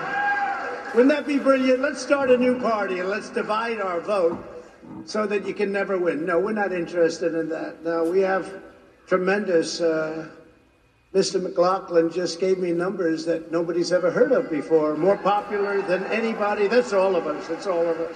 Those are great numbers, and I want to thank you very much. Those are incredible numbers. I came here and he was giving me 95%, 97%, 92%. I said, they're great, and I want to thank everybody in this room and everybody all throughout the country, throughout the world, if you want to really know the truth.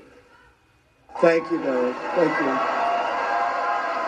We will be united and strong like never before. We will save and strengthen America, and we will fight the onslaught of radicalism, socialism, and indeed it all leads to communism once and for all. That's what it leads to. You'll be hearing more and more about that as we go along, but that's what it leads to. You know that. We all knew that the Biden administration was going to be bad, but none of us even imagined just how bad they would be and how far left they would go. He never talked about this. We would have those wonderful debates. He would never talk about this. We didn't know what the hell he was talking about, actually.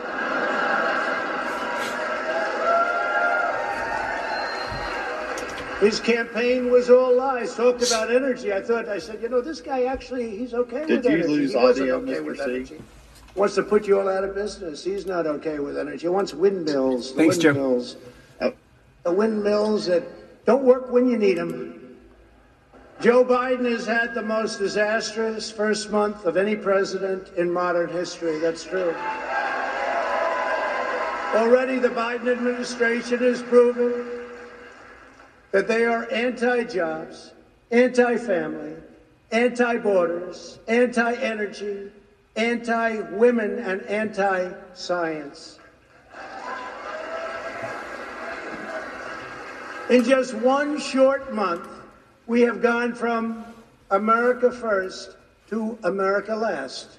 You think about it, right? America last. There's no better example than the new and horrible crisis on our southern border. We did such a good job. It was all worked. Nobody's ever seen anything like we did, and now he wants it all to go to hell. When I left office just 6 weeks ago, we had created the most secure border in U.S. history. We had built almost 500 miles of great border wall that helped us with these numbers, because once it's up, you know, they used to say a wall doesn't work. Well, you know what I've always said? Walls and wheels, those are two things that will never change.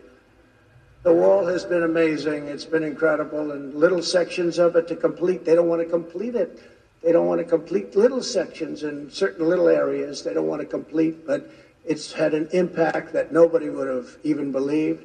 It's amazing, considering that the Democrats' number one priority was to make sure that the wall would never, ever get built, would never, ever happen, would never get financed. We got it financed. We ended catch and release, ended asylum fraud, and brought illegal crossings to historic lows. When illegal aliens trespass across our borders, they were promptly caught, detained, and sent back home. And these were some rough customers. I want to tell you, some rough customers were entering our country. It took the new administration only a few weeks to turn this unprecedented accomplishment into a self-inflicted humanitarian and national security disaster. By recklessly eliminating our border, security measures, controls, all of the things that we put into place, Joe Biden has triggered a massive flood of illegal immigration into our country, the likes of which we have never seen before. They're coming up by the tens of thousands. They're all coming to take advantage of the things that he said that's luring everybody to come to America. And we're one country. We can't afford the problems of the world as much as we'd love to. We'd love to help, but we can't do that. So they're all coming because of promises and foolish words. Perhaps worst of all, Joe Biden's decision to cancel border security has single-handedly launched a youth migrant crisis that is enriching child smugglers, vicious criminal cartels, and some of the most evil people on the planet. You see it every day. Just turn on the news. You'll see it every day. Under my administration, we stopped the child smugglers. We dismantled the criminal cartels. We greatly limited drug and human trafficking to a level that nobody actually thought was possible, and the wall helped us a lot. And we protected vulnerable people from the ravages of dangerous predators, and that's what they are, dangerous, dangerous predators. But the Biden administration has put the vile coyotes back in business, and it has done so in a very, very big way. Under the new administration, catch and release has been restored. Can you imagine? We work so hard. Catch, you know what that is. You catch them. You take their name.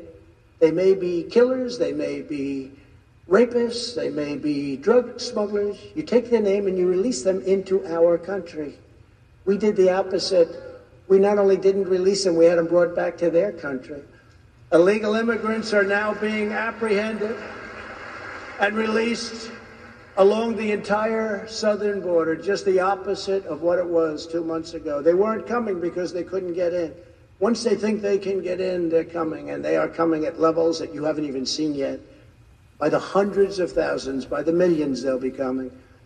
The Biden administration is now actively expediting the admission of illegal migrants, enabling them to lodge frivolous asylum claims and admitting them by the thousands and thousands and thousands a day, crowded together in unsanitary conditions despite the ongoing economic and public health crisis, COVID-19, or as I call it, the China virus.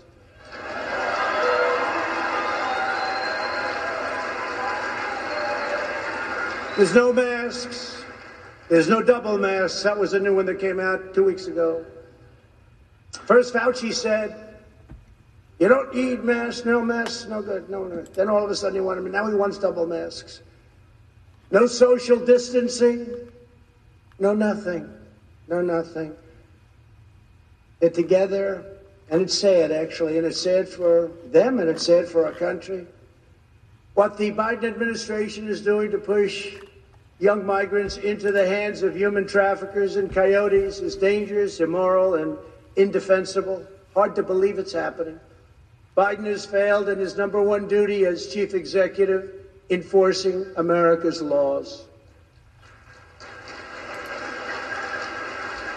This alone should be reason enough for Democrats to withering losses in the midterms and to lose the White House decisively 4 years from now.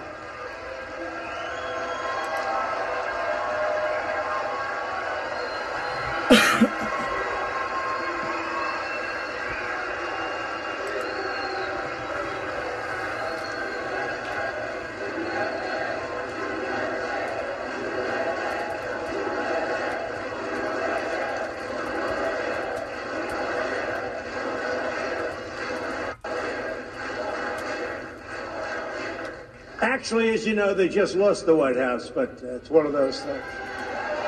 But who knows? Who knows? I may even decide to beat them for a third time, okay? Beat them for a third time.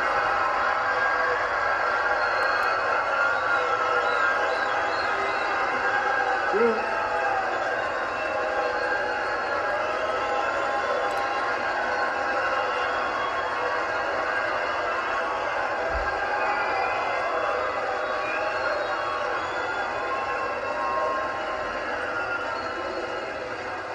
Joe Biden defunded the border wall and stopped all future construction, even on small open sections that just needed to be finished up. Routine little work, it's already been bought.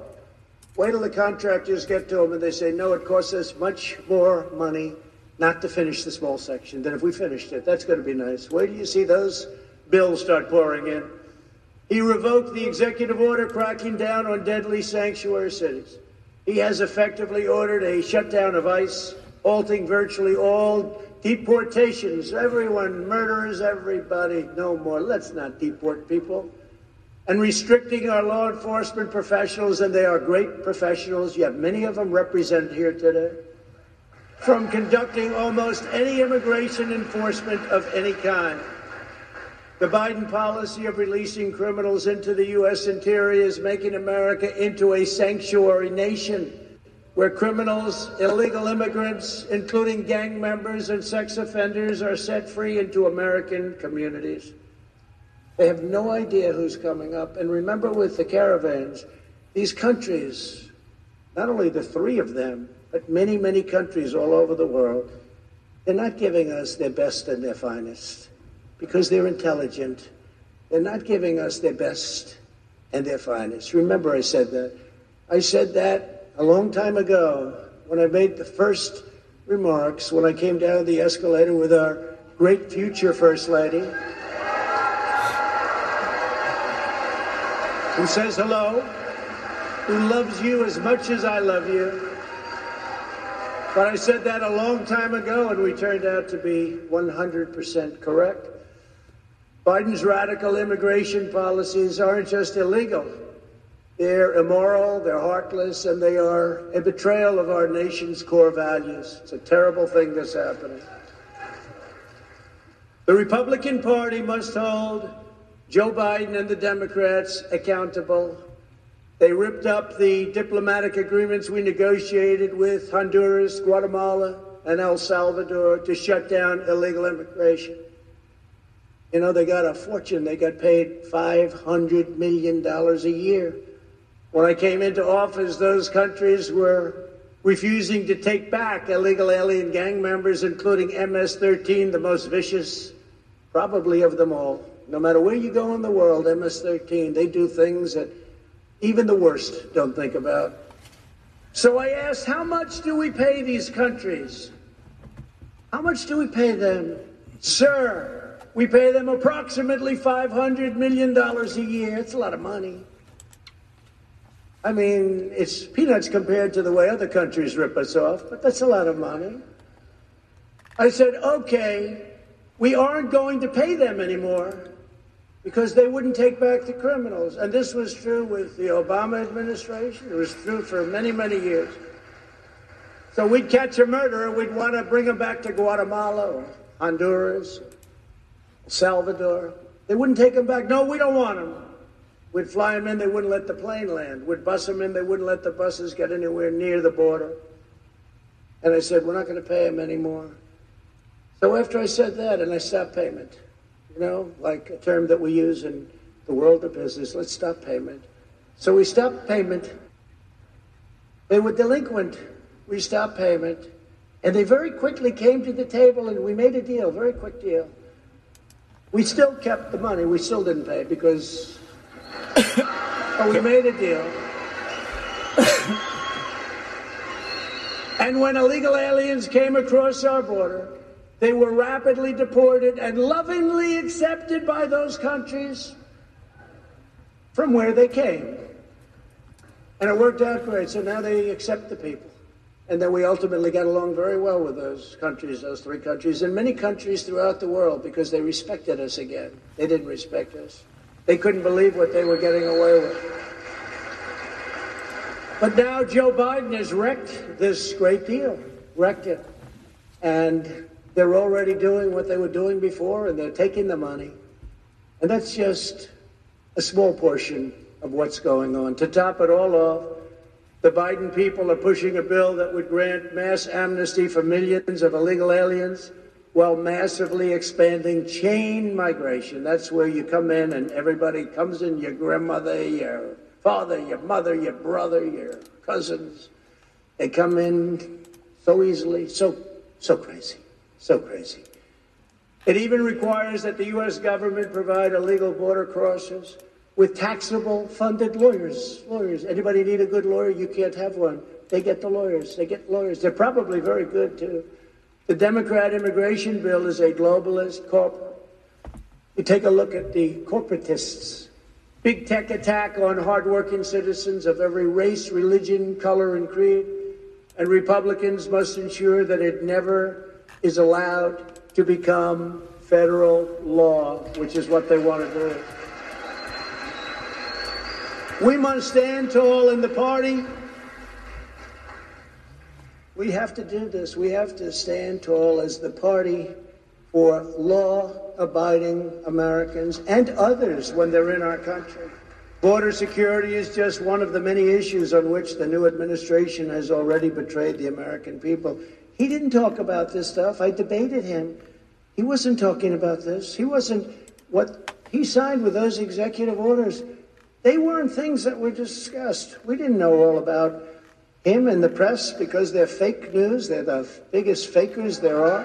But the press refused to ask the questions. And when I asked the questions on television, on the debate, Chris Wallace in this case and others refused to let him answer. They refused to let him answer the questions. Maybe we could have found something, or if the media did its job, which they don't. Their callous indifference to working families is equally clear when it comes to the critical matter of getting America's children back to school. And they must get back and get back right now. Right now. Crazy.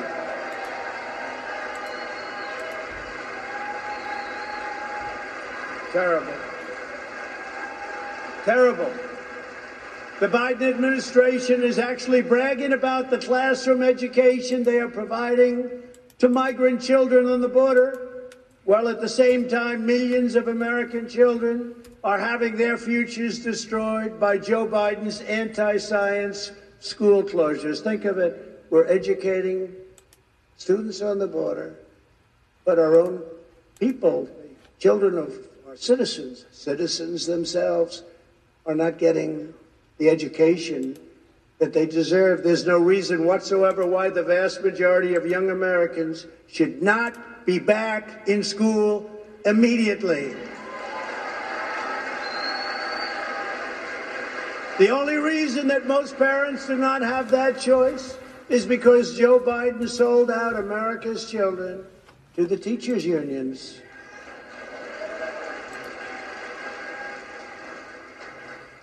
His position is morally inexcusable, you know that. Joe Biden has shamefully betrayed America's youth, and he is cruelly keeping our children locked in their homes. No reason for it whatsoever. They want to get out. They're cheating the next generation of Americans out of the future that they deserve, and they do deserve this future. They're going to grow up, and they're going to have a scar.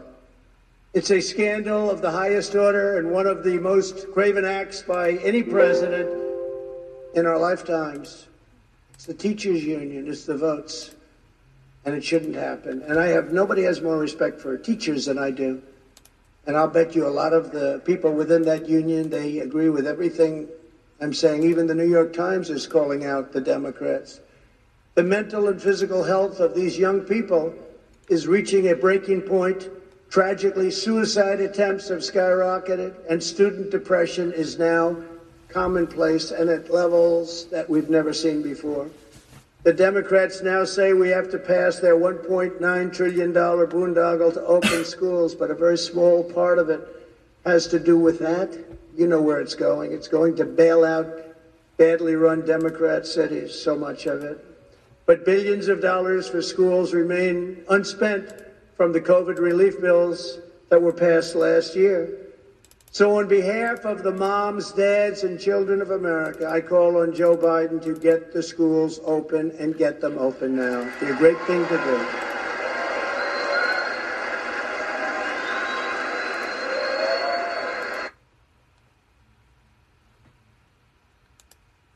When I left left office, and we're very proud of this because this was something that they said could not be done. The FDA said it, everybody said it. Any article you read said it couldn't be done. It would be years and years. I handed the new administration what everyone is now calling a modern day medical miracle. Some say it's the greatest thing to happen in hundreds of years. 2 vaccines produced in record time with numerous others on the way, including the Johnson & Johnson vaccine that was approved just yesterday.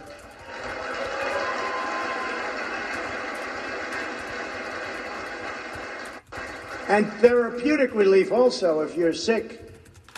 We have things now that are incredible. What has taken place over the last year under our administration. It would have taken any other president at least 5 years, and we got it done in 9 months. Everyone says 5 years. 5 years. Can you imagine if you had to go through what all of the countries of the world who are now getting the vaccine or soon will be getting it from various companies? But can you imagine if all of those countries had to go through what they've been going through over the last year? You'd lose hundreds of millions of people. I pushed the FDA like they have never been pushed before. They told me that loud and clear. They have never been pushed like I pushed them. I didn't like them at all. But once we got it done, I said, I now love you very much. What the Trump administration has done with vaccines has, in many respects, perhaps saved large portions of the world, not only our country, but large portions of the world. Not only did we push the FDA far beyond what the bureaucrats wanted to do, we also put up billions and billions of dollars, $10 billion, to produce the vaccines before we knew they were going to work. It was called a calculated bet or a calculated risk. We took a risk because if we didn't do that, you still wouldn't have the vaccines. You wouldn't have them for a long time. So think of that. We took this bet. We made a bet because we thought we were on a certain track. That you'd be starting to make them right now. It would be a long time before you ever saw them. It takes 60 to 100 days to manufacture and inspect new doses, and that means that 100% of the increased availability that we have now was initiated by our administration. 100%.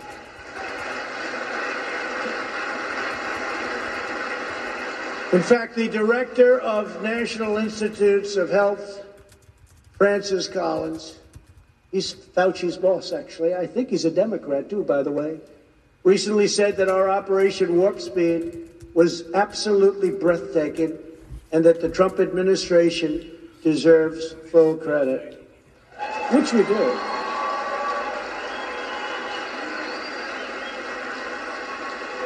And as conservatives and Republicans, never forget that we did it. Never let them take the credit because they don't deserve the credit.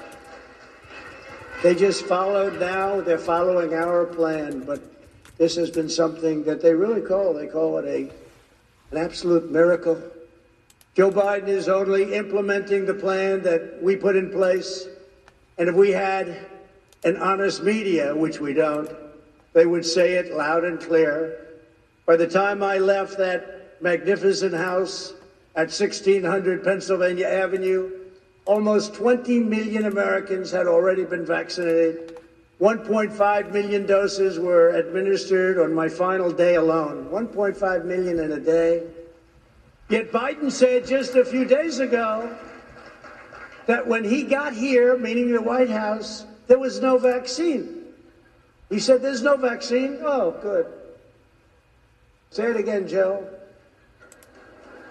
Now, I don't think he said that, frankly, in a malicious way. I really don't. I actually believe he said that because he didn't really know what the hell was happening. But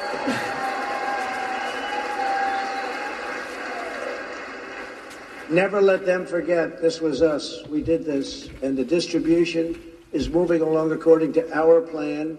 And it's moving along really well, we had the military, what they've done, our generals and all of the people, what they've done is incredible. But remember, we took care of a lot of people, including, I guess, on December 21st, we took care of Joe Biden because he got his shot. He got his vaccine. He forgot. It shows you how unpainful that vaccine shot is. So everybody go get your shot. He forgot. So it wasn't very traumatic, obviously, but he got his shot. And it's good that he got his shot. Last year, I predicted to you that the extremism, corruption, and incompetence of the Biden administration would be literally unprecedented in American history.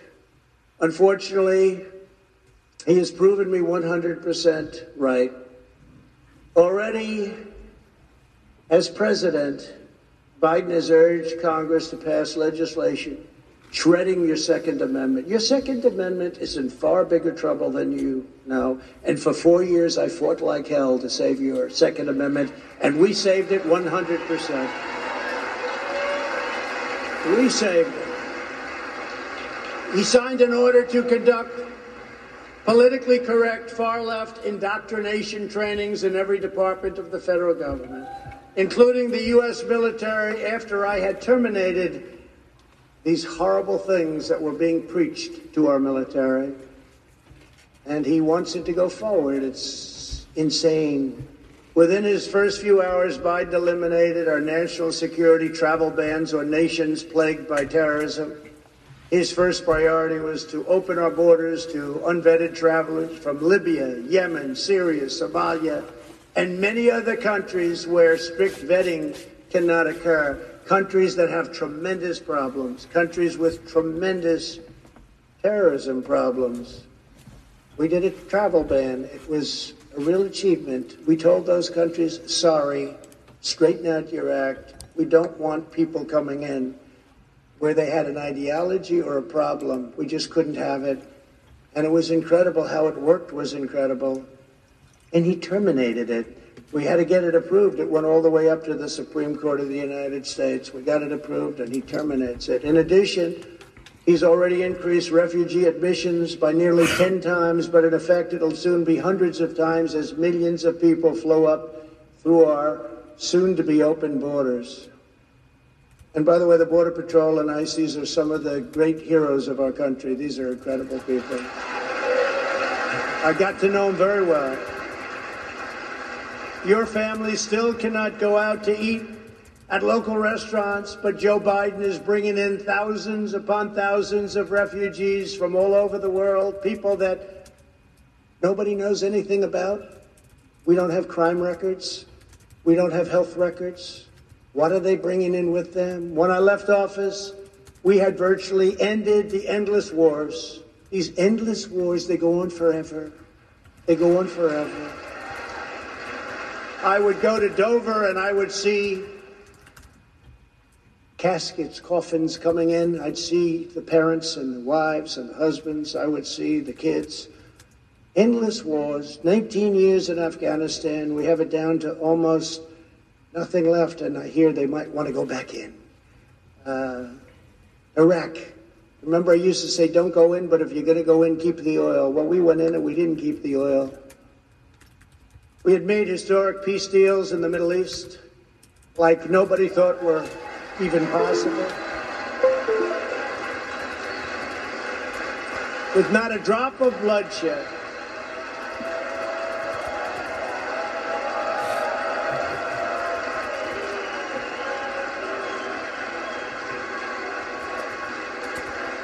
And by the way, not one American soldier has been killed in Afghanistan in over a year. Think of that. Not one. Those troops have largely come home. At the same time, the new administration unilaterally withdrew our crippling sanctions on Iran, foolishly giving away all of America's leverage before negotiations have even begun. Leave the sanctions, negotiate. Does anybody understand what I'm saying here? Are there any good business people? You don't have to be a good. Are there any bad business people? They took off the sanctions. They took off the sanctions. They said, well, we're going to not have any sanctions. Let's negotiate a deal. I don't know, Matt Schlapp. I don't think you would have done that. Do you think so, Matt? I don't think so. Mercedes wouldn't have. No, you do that, you make a deal, and then you do it. They wanted, I will tell you something, and I said it. Had we had a fair election, the results would have been much different, and we would have had a deal. We would have had a deal with Iran within the first week. They wanted those sanctions off. He took them off for nothing, for nothing. Now you watch how tough they negotiate. In another horrendous surrender, he agreed to get back into the World Health Organization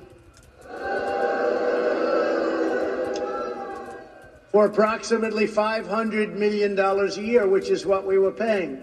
When I withdrew from the WHO, and you know the whole story with that, they called it badly.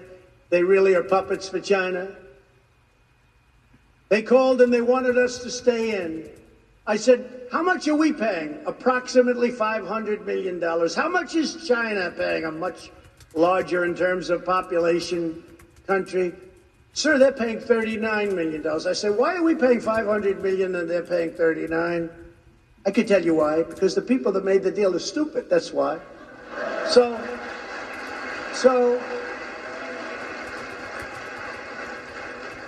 and I had no idea how popular it was. I didn't even know if I would be able to politically because people were so happy when I did get out. But I said, so we went in, we could get it for $39 million, which is what China, not $500 million, which is what we were stupidly paying. And they said, we can make a deal. We want you to go in. We can make a deal.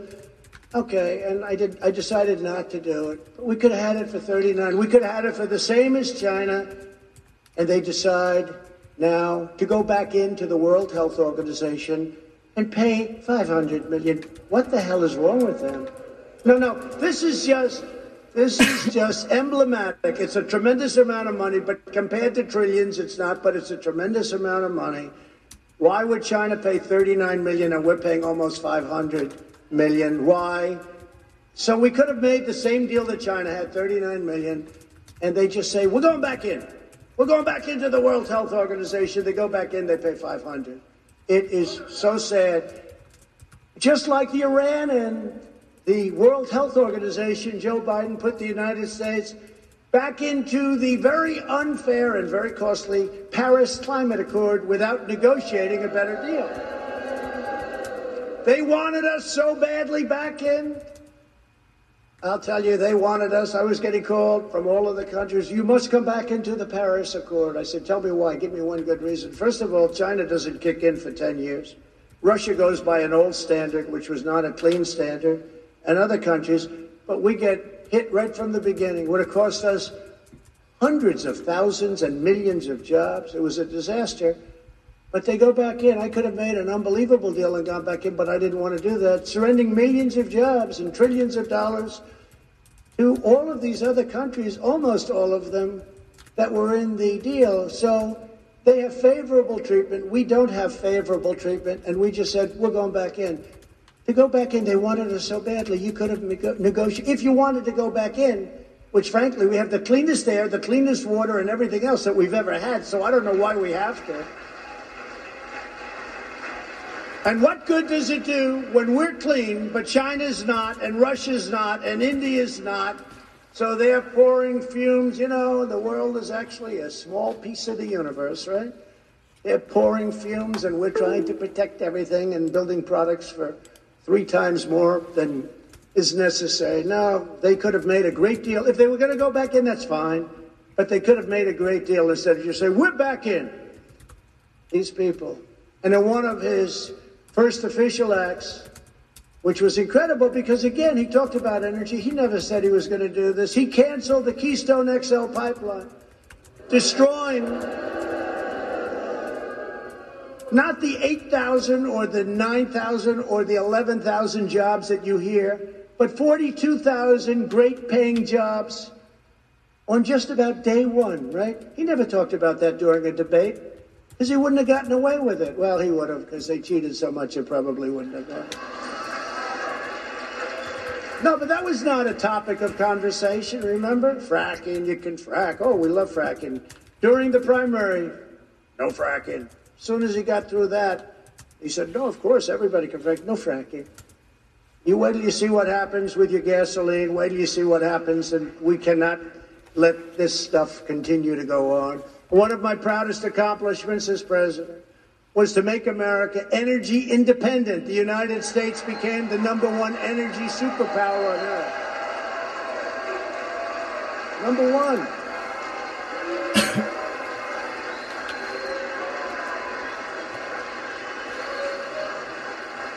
Became #1.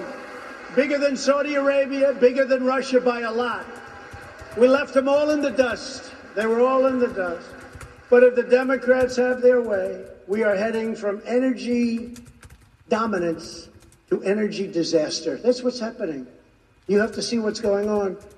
Everything's being closed up. It's a disaster. The blackouts we saw in California last summer and all the time, and the windmill calamity that we're witnessing in Texas. Great state of Texas. We love Texas. But it's so sad when you look at it. That'll just be the start. How bad is wind power? So I talk about it all the time at CPAC, right? We went to CPAC, remember last, I said, we're going to watch the president. Well, Alice, the wind isn't blowing. I don't believe we'll have any electricity. Remember, we would kid, but I wasn't actually kidding. It's such an expensive form of energy. It's so bad for the environment. It kills the birds. It destroys the landscapes. And remember, these are structural columns with fans on them. They wear out, and when they wear out all over the country, you see them. Nobody takes them down. They're rotting. They're rusting. How this is environmentally good for our country, and it costs many, many times more than natural gas, which is clean. It costs many more and can fuel our great factories. Wind can't do that. And solar, I love solar, but it doesn't have the capacity to do what we have to do to make America great again. Sorry, it just doesn't have it. Under the radical Democrat policies, the price of gasoline has already surged 30% since the election. And we'll go to $5, $6, $7, and even higher. So enjoy that when you go to the pump, and they'll say, that'll be about $200 to fill up your van. You go to remember they used to go to the little small vans? They got away from the big ones that everybody wanted. They went to the small ones. Well, you know what? Probably a good investment, as long as these guys have their say, because, you know, it's a shame what's happening. Energy prices are going to go through the roof, and that includes your electric bills. That includes any bill having to do with energy, our biggest cost. We will now be relying on Russia and the Middle East for oil. And they talk about Russia, Russia, Russia. What's better than what this guy's done for Russia? I had oil where they were actually paying you to take it, okay? You know, that was a little... Remember, they were going to give you $37 a barrel, but you had to take it away. You had free oil almost for a period of time, and one way I was proud of it, but we also had to save the energy industry, and it worked out well. And I dealt with Russia and Saudi Arabia, and they cut back on production, and we got it back up. But now it's going the opposite, because now they're taking this incredible energy independence away from the people of our country, and you're going to see costs go like you have never seen them go before. It's a very sad and very stupid thing that they're doing. The Biden policies are a massive win for other oil-producing countries and a massive loss for the United States and our great citizens. Joe Biden and the Democrats are even pushing policies that would destroy women's sports. A lot of new records are being broken in women's sports. Hate to say that, ladies, but got a lot of new records. They're being shattered. You know, for years, the weightlifting, every ounce is like a big deal for many years. All of a sudden, somebody comes along and beats it by 100 pounds. Boom, boom. Now, young girls and women are incensed that they are now being forced to compete against those who are biological males. It's not good for women. It's not good for women's sports, which worked so long and so hard to get to where they are. The records that stood for years, even decades, are now being smashed with ease. Smashed. If this is not changed, women's sports, as we know it, will die. They'll end. It'll end. What coach, if I'm a coach, you know, I want to be a great coach. What coach, as an example, wants to recruit a young woman to compete if her record can easily be broken by somebody who was born a man. Not too many of those coaches around, right? They are around. They won't be around long because they're going to have a big problem when their record is, we're 0-16, but we're getting better. No, I think it's crazy. I think it's just crazy what's happening. We must protect the integrity of women's sports. So important. After.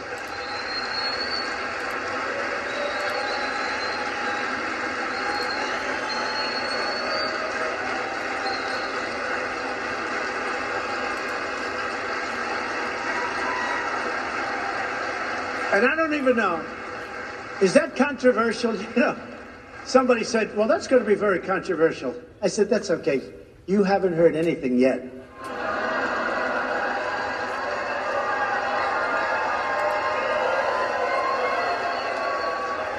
As you can see, the early weeks of the Biden administration have nothing less than, they've been a catastrophe for American workers and for American families. The task of our mission, and for us, it's our movement. As I said, a movement like has never been seen, I think we can probably say, never been seen anywhere in the world. I mean, nobody's ever seen a movement like this. I'd grow up and I'd watch somebody who came in second in New Hampshire or first in Iowa, and that was the end, and they became famous for the rest of their lives. We won the election twice. I mean, you know, think about it. Twice. The task for our movement and our party is to stand up to this destructive agenda with confidence and with resolve. The future of the Republican Party is as a party that defends the social, economic, and cultural interests and values of working American families of every race, color, and creed. That's why the party is growing so rapidly and is becoming a different party. And it's becoming a party of love. You have to see outside the streets. I mean, there's such love. The flags. Amazing.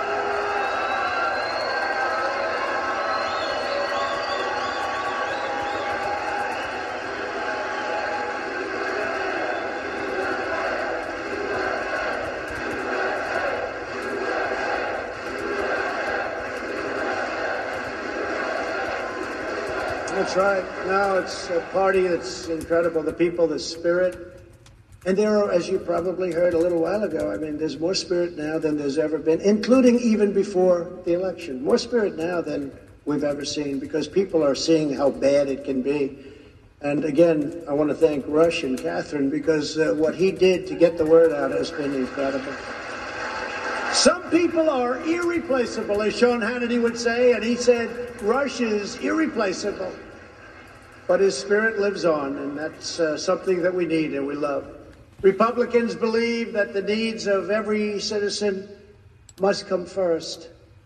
In fact, America must come first. We don't put it first. They don't put it first. Over the past 4 years, my administration delivered for Americans of all backgrounds like never before. Like never before. We built the strongest economy in the history of the world, raised wages, and achieved the lowest African American, Hispanic American, and Asian American unemployment rates ever recorded.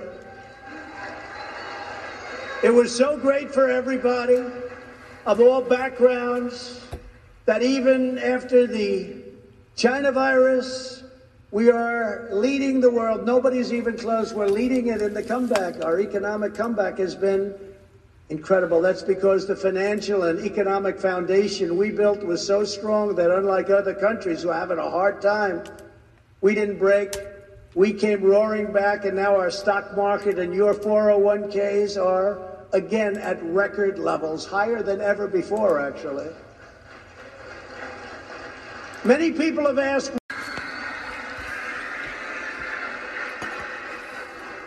their party is based upon unvarnished disdain for America, its past, and its people. You see that happening. It's horrible the way they treat the legacy of our country, the culture of our country.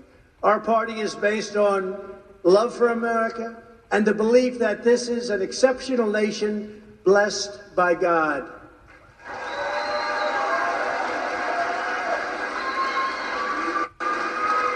We take great pride in our country. We teach the truth about history. We celebrate our rich heritage and national traditions. We honor George Washington, Abraham Lincoln, Thomas Jefferson, and all national heroes. And of course, we respect our great American flag.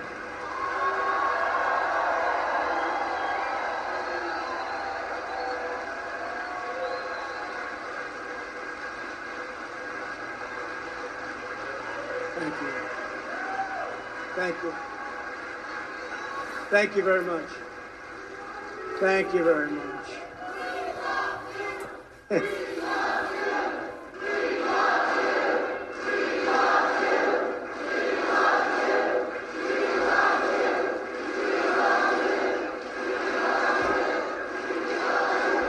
Thank you very much. Thank you very much. So nice. I started that hearing. We really were getting word of that, hearing that during some of the rallies, especially the latter rallies where we set records. We had 56 unbelievable packed rallies, and nobody's ever had anything like we had. And we started hearing, "We love you." And I asked somebody, because we really liked Ronald Reagan, right? He was a great president. We had others. But I said, did anybody ever say that to Ronald Reagan or to any of our great... And to the best of all of these political professionals' knowledge and pollsters, nobody's ever heard that chant before, man. So it's an honor. Believe me, it's an honor. It's a great honor. It's a great honor. When you think about "we love you," you're saying that about, I hate to say it, am I a politician? I don't know. Maybe I'm a politician. I hate to admit it, but it's an honor that you would say it. We believe in patriotic education and strongly oppose the radical indoctrination of America's youth. It's horrible. We are committed to defending innocent life and to upholding the Judeo-Christian values of our founders and of our founding.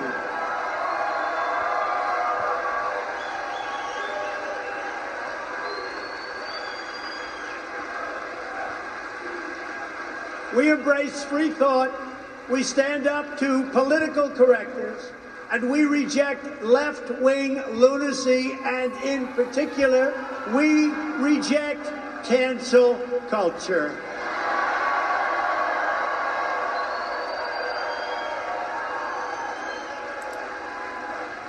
We know that the rule of law is the ultimate safeguard, and we affirm that the Constitution means exactly what it says, as written, as written. They want to change it. They want to change it. They want to get rid of it, frankly. We believe in law and order, and we believe that the men and women of law enforcement are heroes who truly deserve our absolute support. We don't defund the police. We are not defunding the police. We believe in standing up to China, shutting down outsourcing, bringing back our factories and supply chains, and ensuring that America, not China, dominates the future of the world. That's what's going to happen. And by the way, we took in hundreds of billions of dollars from China during my administration. They never gave us 10 cents. It was a one-way street. We took in hundreds of billions, and during negotiations, they would say, look, the one thing, we don't want any more of these tariffs. Those tariffs, we took in so much money. And what happened is they became competitive. So what happened with people, they wouldn't go to China. They'd build a lot of it back in our country. They would make it here instead. And in addition to that, we were taking in billions and billions and billions of dollars from China. But in all fairness to China, we made a trade deal with them. This was prior to COVID. Once COVID happened, I no longer cared so much about the trade deal, because what happened with that was just disgraceful. But that's one of the things, that's one of the reasons that right now our farmers are doing so good. I used to tell China, look, go and get a lot of wheat, get a lot of different things, all of the things we just talked about. You better go out and do it, because this country has not been treated fairly by you for many, many years. Many, many years. We used to lose $504 billion trade deficit with China. 504, not million, $504 million a lot, right? You know that through the World Health Organization. Now take 504 million, make it $504 billion. We had deficits with China. It was absolutely insane that this could keep going on. It's amazing that you still have a country left. The people that did this to our country, they should be ashamed of themselves. They should be ashamed of themselves. Companies that leave America to create jobs in China and other countries that have ripped us off for years should not be rewarded. They should be tariffed, fined, and punished.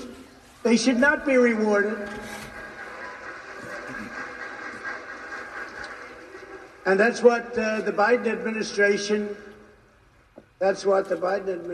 is doing. But of course, as you know, they have a very close personal relationship with China. So I don't expect much to happen.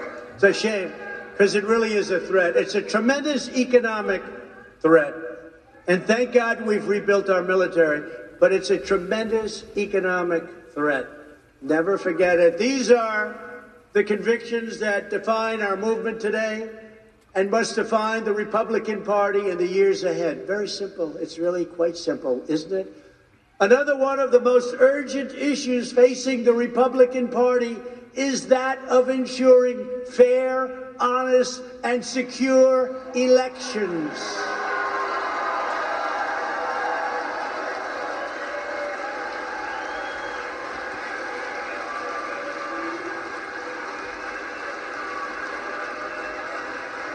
Such a disgrace, such a disgrace.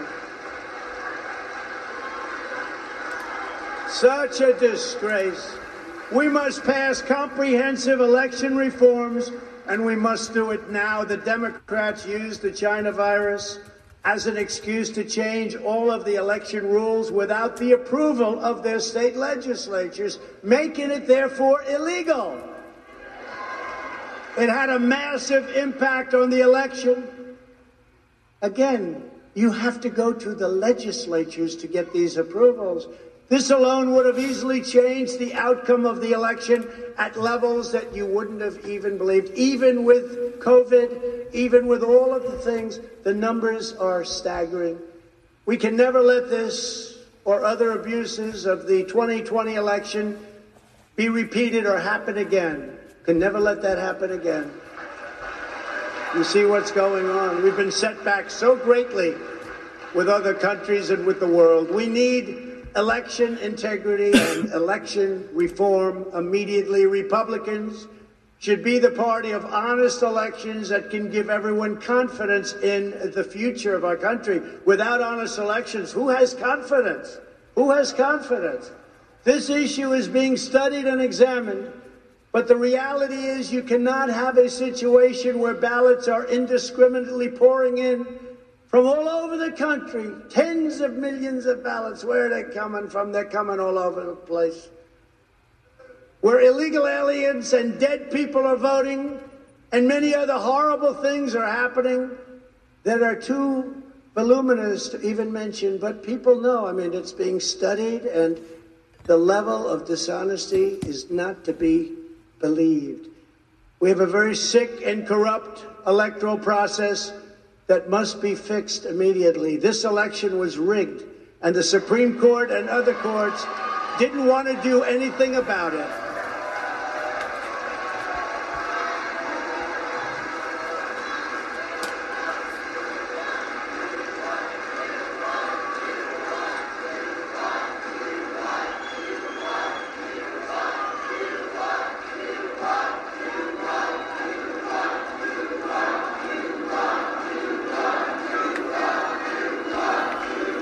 We did. If you just take that one element where they didn't go through legislatures, it's illegal. You can't do it. It's in the Constitution. They didn't have the courage, the Supreme Court. They didn't have the courage to act, but instead used process and lack of standing. I was told the President of the United States has no standing. It's my election. It's your election. We have no standing. We had almost 20... If you think of it, we had almost 20 states go into the Supreme Court so that we didn't have a standing problem. They rejected it. They rejected it. They should be ashamed of themselves for what they've done to our country. They didn't have the guts or the courage to make the right decision. They didn't want to talk about it.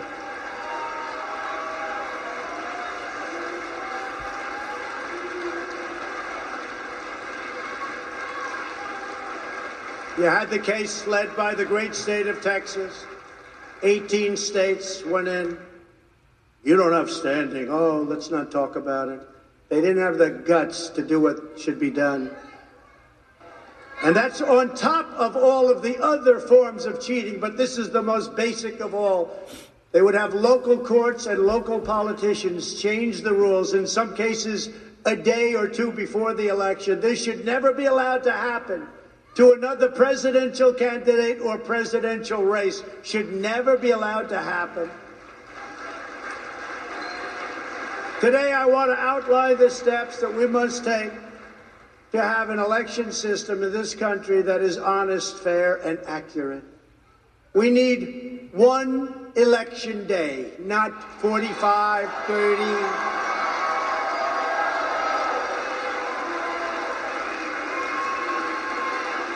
One day, like it's been. And if Republicans don't get this and the other things I'm going to say, then you should, like the Supreme Court, be ashamed of yourselves. One day. And the only people that should be allowed to vote by mail are people that can be proven to be either very sick or out of the country or military where they can't do it. One day. They have millions and millions of ballots sitting around all over the place for long periods of time. Gee, I wonder what happens with those ballots. I wonder what happens. It's common sense. It's a disgrace. It's an absolute disgrace. There should be a legitimate reason for someone to vote absentee. It has to have a reason. We should eliminate the insanity of mass and very corrupt mail-in voting. We must have voter ID. Voter ID.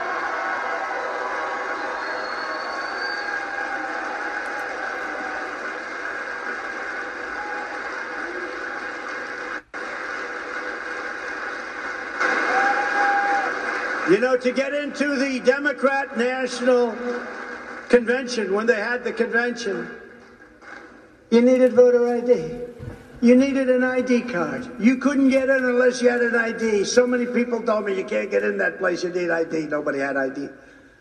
You need voter ID. They know that. This is a con job. They're conning everybody. They know that. They know the wall was good. They knew the wall would work, but they didn't want to have it because we wanted it. I made one big mistake on the wall. I should have said, we will not have a wall. And then they would have said, let's build a wall. I made a big mistake. I made a big mistake. I'm sorry. Took us a year and a half extra because of that mistake. We will not have a wall. We need a wall immediately, said Chuck Schumer. We need universal signature matching. They want to pass a bill where you don't have to match signatures, where signatures don't mean anything. Now, they know it's all, just like with the wall, just like with voter ID, when you need to go into anything that's Democrat-run, you need it. But for voting, which is our most sacred institution, they don't want to let you have it. There should be a 100% requirement to verify the citizenship of every person who votes. And there must be a chain of custody protections for every ballot. Every ballot.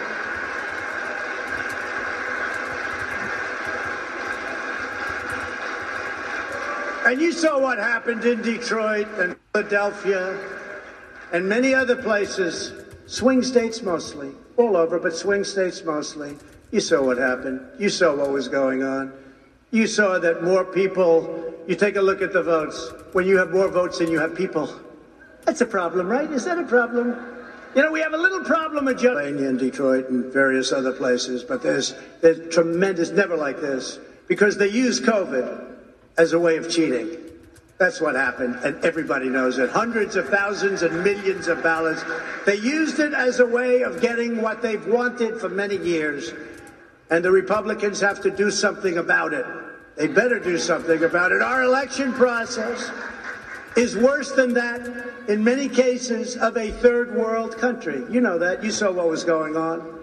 Even if you consider nothing else, it is undeniable that election rules were illegally changed at the last minute in almost every swing state, with the procedures rewritten by local politicians. You're not allowed to do that. And local judges. They want more time. They want this. They want that. All done by local politicians or local judges, as opposed to state legislatures as required by the Constitution of the United States.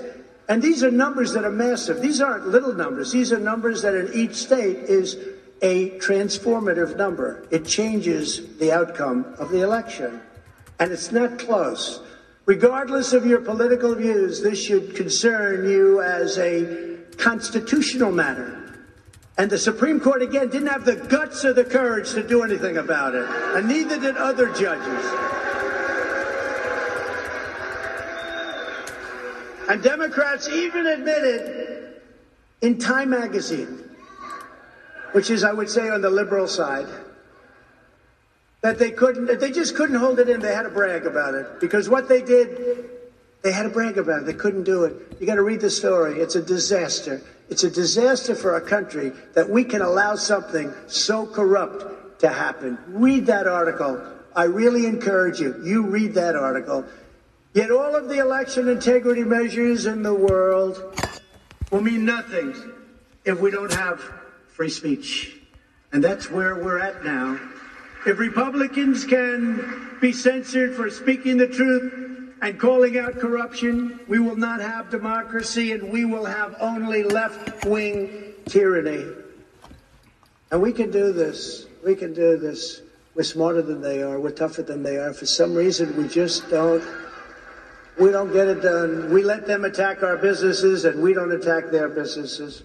I believe your numbers are bigger than their numbers, but you're nicer than they are. You're not as vicious as they are. In the past, we would debate. I would have it. I'd debate. You've seen me for many years. They throw something. I debate. They debate. Who knows who wins? You know, people go, they vote, they see what happens. But they would have an idea. They would disagree. The public would hear it. The debate and discourse would take place.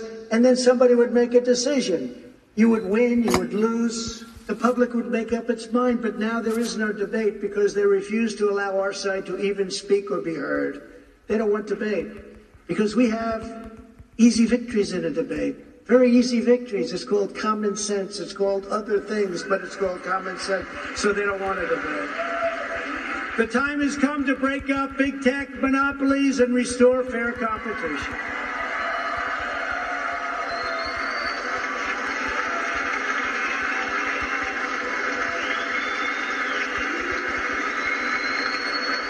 Republicans, conservatives must open up our platforms and repeal Section 230 liability protection.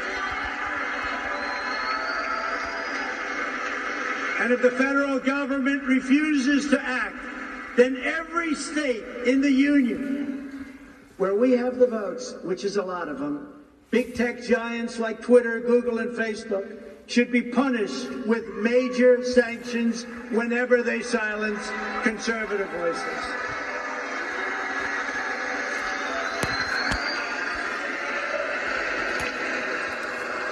And Governor Ron DeSantis of Florida and in Texas and in other states are doing this.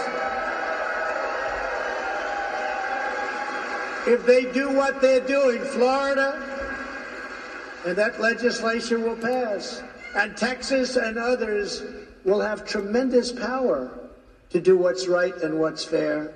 We have no time to waste. Nancy Pelosi and the Democrats in Congress are racing to pass a flagrantly unconstitutional attack on the First Amendment and the integrity of our elections, known as H.R. 1. Do you know what H.R. 1 is? It's a disaster.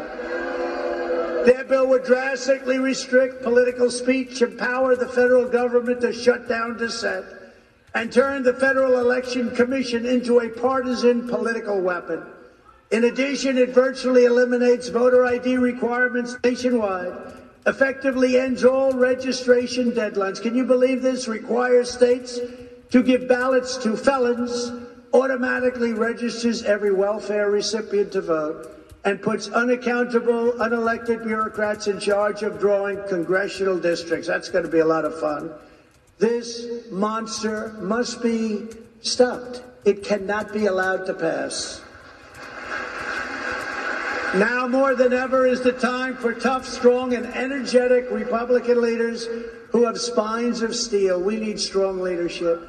We cannot have leaders who show more passion for condemning their fellow Americans than they have ever shown for standing up to Democrats, the media, and the radicals who want to turn America into a socialist country.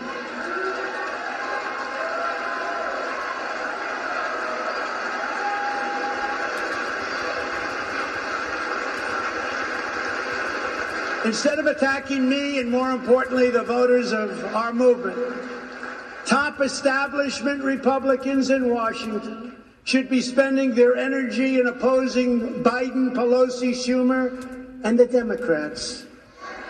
I've said to some of them, I said, you know, during the Obama years and now during Biden, if you spent the same energy on attacking them, you'd actually be successful, as you do on attacking me in many cases. The Democrats don't have grandstanders like Mitt Romney, Little Ben Sass, Richard Burr, Bill Cassidy, Susan Collins, Lisa Murkowski, Pat Toomey.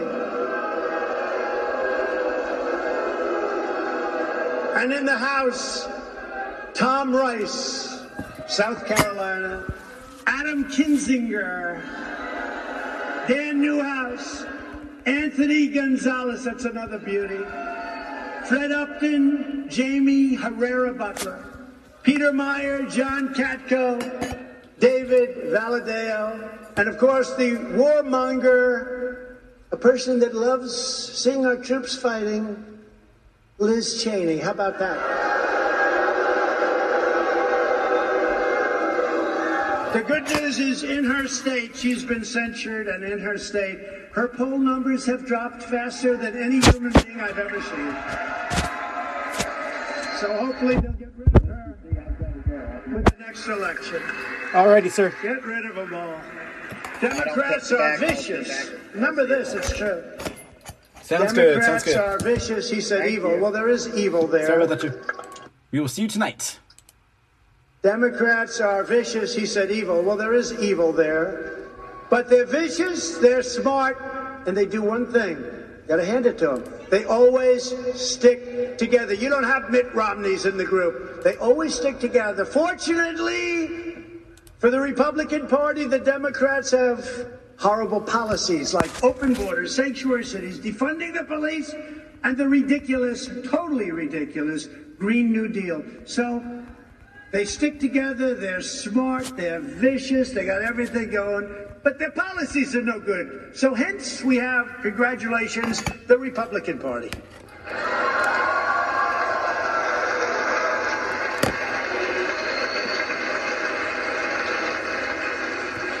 After this, they may not stick with those policies. We have to be careful. No, their policies are horrible. Think of it. Defund the police. How did that work out? But if Republicans do not stick together, the rhinos that we're surrounded with will destroy the Republican Party and the American worker and will destroy our country itself. The rhinos, you know, Republican in name only. But the Republican Party is united. The only division is between a handful of Washington, D.C. establishment political hacks and everybody else all over the country. I think we have tremendous unity. When you look at the crowds outside that want your seat so badly, they will take your seat in 2 seconds. They want your seat. Congratulations. Congratulations on getting in, by the way. I'm very impressed. And that's why I'm announcing that I will be actively working to elect strong, tough, and smart Republican leaders.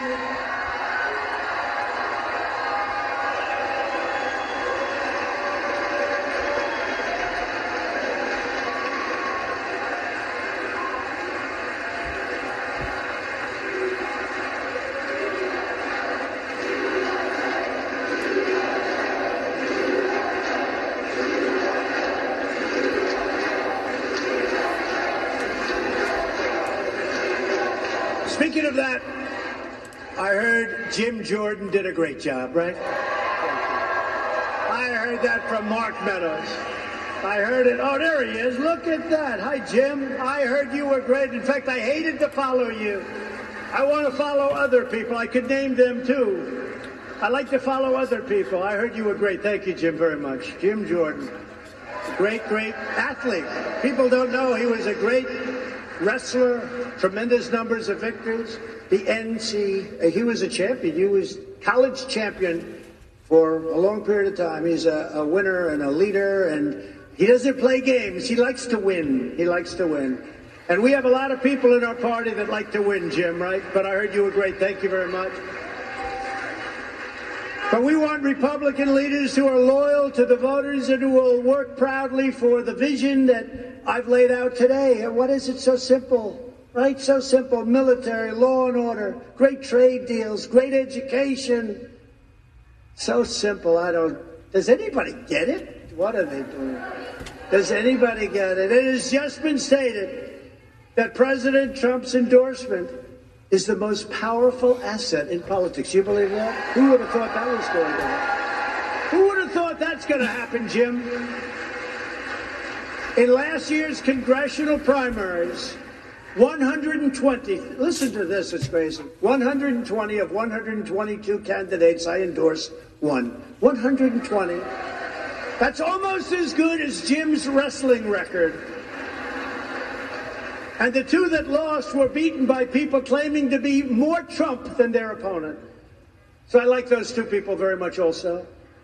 In the Senate, I was undefeated in endorsements with a record of 21-0. My endorsement of Mitch McConnell, at his request, it's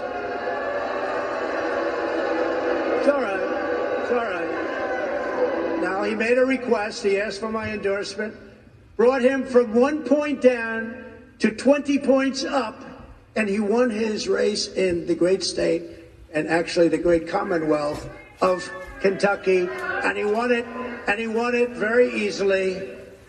And I said, I wonder if I'm doing the right thing here, but you know what? I did what I did, but he went from 1 point down to 20 points up very quickly, immediately actually, and he won his race. And if you compare that to his other elections, I'm sure you'll see something interesting. But you know what? We got a Republican elected.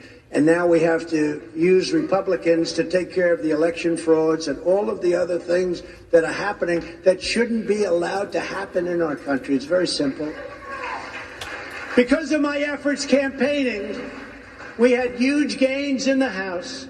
And I helped keep many senators in their seats, and they will admit it. So that it's now 50-50 instead of Republicans being down anywhere from 8 to 10 seats. And they'll admit it. We'd be down 8 to 10 seats if I didn't campaign. We held rallies for some of the senators that were down. And nobody talks about that. Nobody wants to talk. The press doesn't talk about it. With me at the top of the ticket, not a single Republican member of Congress lost their race for the first time in decades. We won 26 of 26 toss-up races. Toss-up.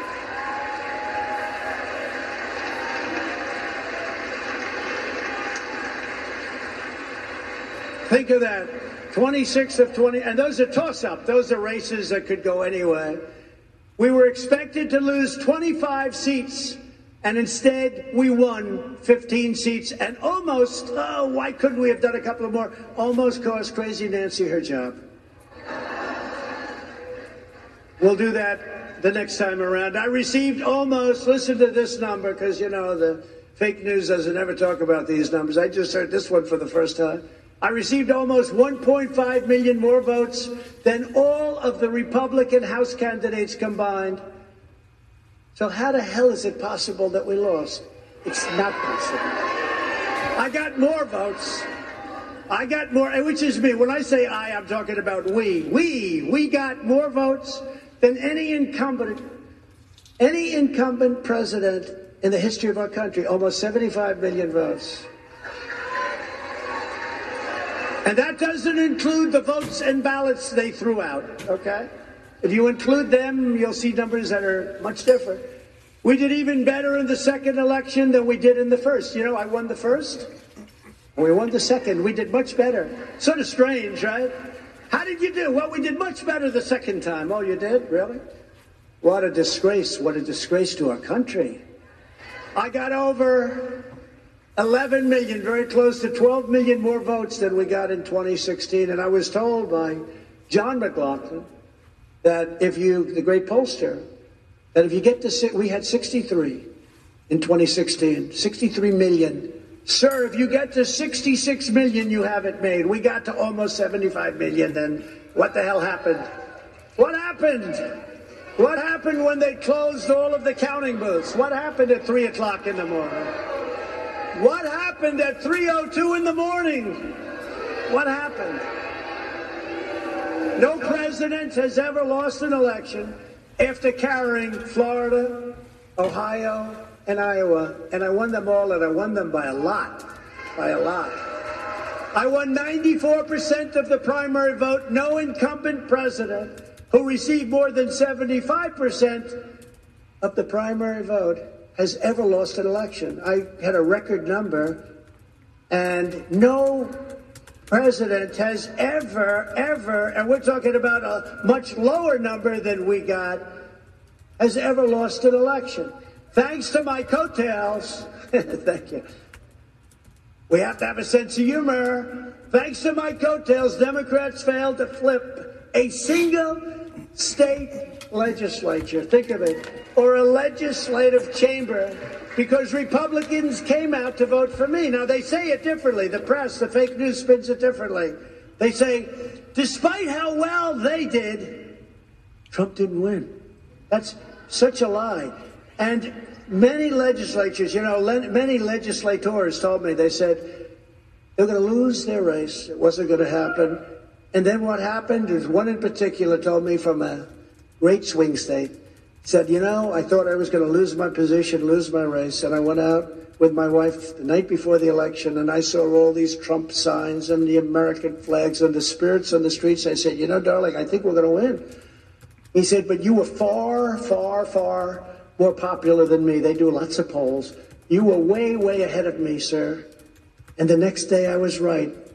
He said he won the election by a lot, and you lost the election. And, sir, it's not possible that you lost, because you got a lower number than I did, and you were so far ahead of me. You're the person that brought everybody out to vote. And I happen to agree with that 1,000%. Never forget that conversation. He couldn't believe it. And I've heard it from more than one. And in November, 18 of 19 bellwether counties, you heard about the bellwether counties? 18 of 19 bellwether counties that have correctly predicted every presidential election for decades, many decades, voted for Trump, not for Biden. And it was a shocker to those people that go for the stats. It was a shocker. They voted for Trump. 18 of 19 voted for Trump. There's never been anything like that. And yet, did Biden win? No. If you want to help us take back the future of our country, go to DonaldJTrump.com. I don't do this. I've never done this, but it's time that we have to put forces together, because these people with their big tech and their fake news media right back there, okay? And when you talk about election, they turn off. When you talk about, they probably have them going because they also care about ratings. But when they talk about election, they turn off the cameras. You know why? It's a very sore subject, okay? They don't like that subject. There's only one way to contribute to our efforts to elect America First Republican conservatives, and in turn to make America great again, and that's through Save America PAC and DonaldJTrump.com. So go out there and do whatever you can, because we're going to help a lot of great people. We know the right people to help. We need your help to win and to fight big tech and the radical left and the D.C. establishment. We need to save your Second Amendment, which is under siege. We need to help protect funding for our military and for our great vets, and that's what we're doing. As we discussed earlier, we're in a struggle for the survival of America as we know it. This is a struggle. This is a terrible, terrible, painful struggle.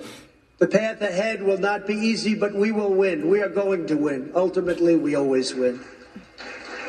And when we do, history will show that this was the moment when we could have given up, when we could have despaired, but instead we chose to keep on pushing forward. The greater the challenge and tougher the task, the more determined we must be to pull through to triumph. We have to have triumph. We have to have victory. With the talent and dedication of everyone here today, and you have tremendous, not only dedication, tremendous talent in this room. I know many of you. That is exactly what we will do. We will go on to victory. We will summon the spirit of generations of American patriots before us, like those heroes who crossed the Delaware, conquered the Rockies, stormed the beaches, won the battles, and tamed the unknown frontiers. We will persist and we will prevail. We're tougher than they are. We're stronger than they are. Together in the coming years, we will carry forward the torch of American liberty. We will lead the conservative movement and the Republican Party back to a totally conclusive victory. And we've had tremendous victories. Don't ever forget it. With your help, we will take back the House. We will win the Senate. And then a Republican president will make a triumphant return to the White House. And I wonder who that will be. I wonder who that will be.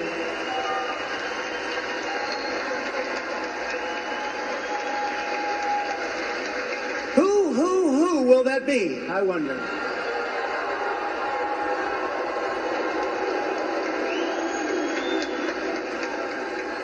Standing before you today, I am supremely confident that for our movement, for our party, and for our country, our brightest days are just ahead. And that together we will make America prouder, freer, stronger, and greater than it ever has been before. Thank you, CPAC. God bless you, and God bless America. Thank you all. Thank you.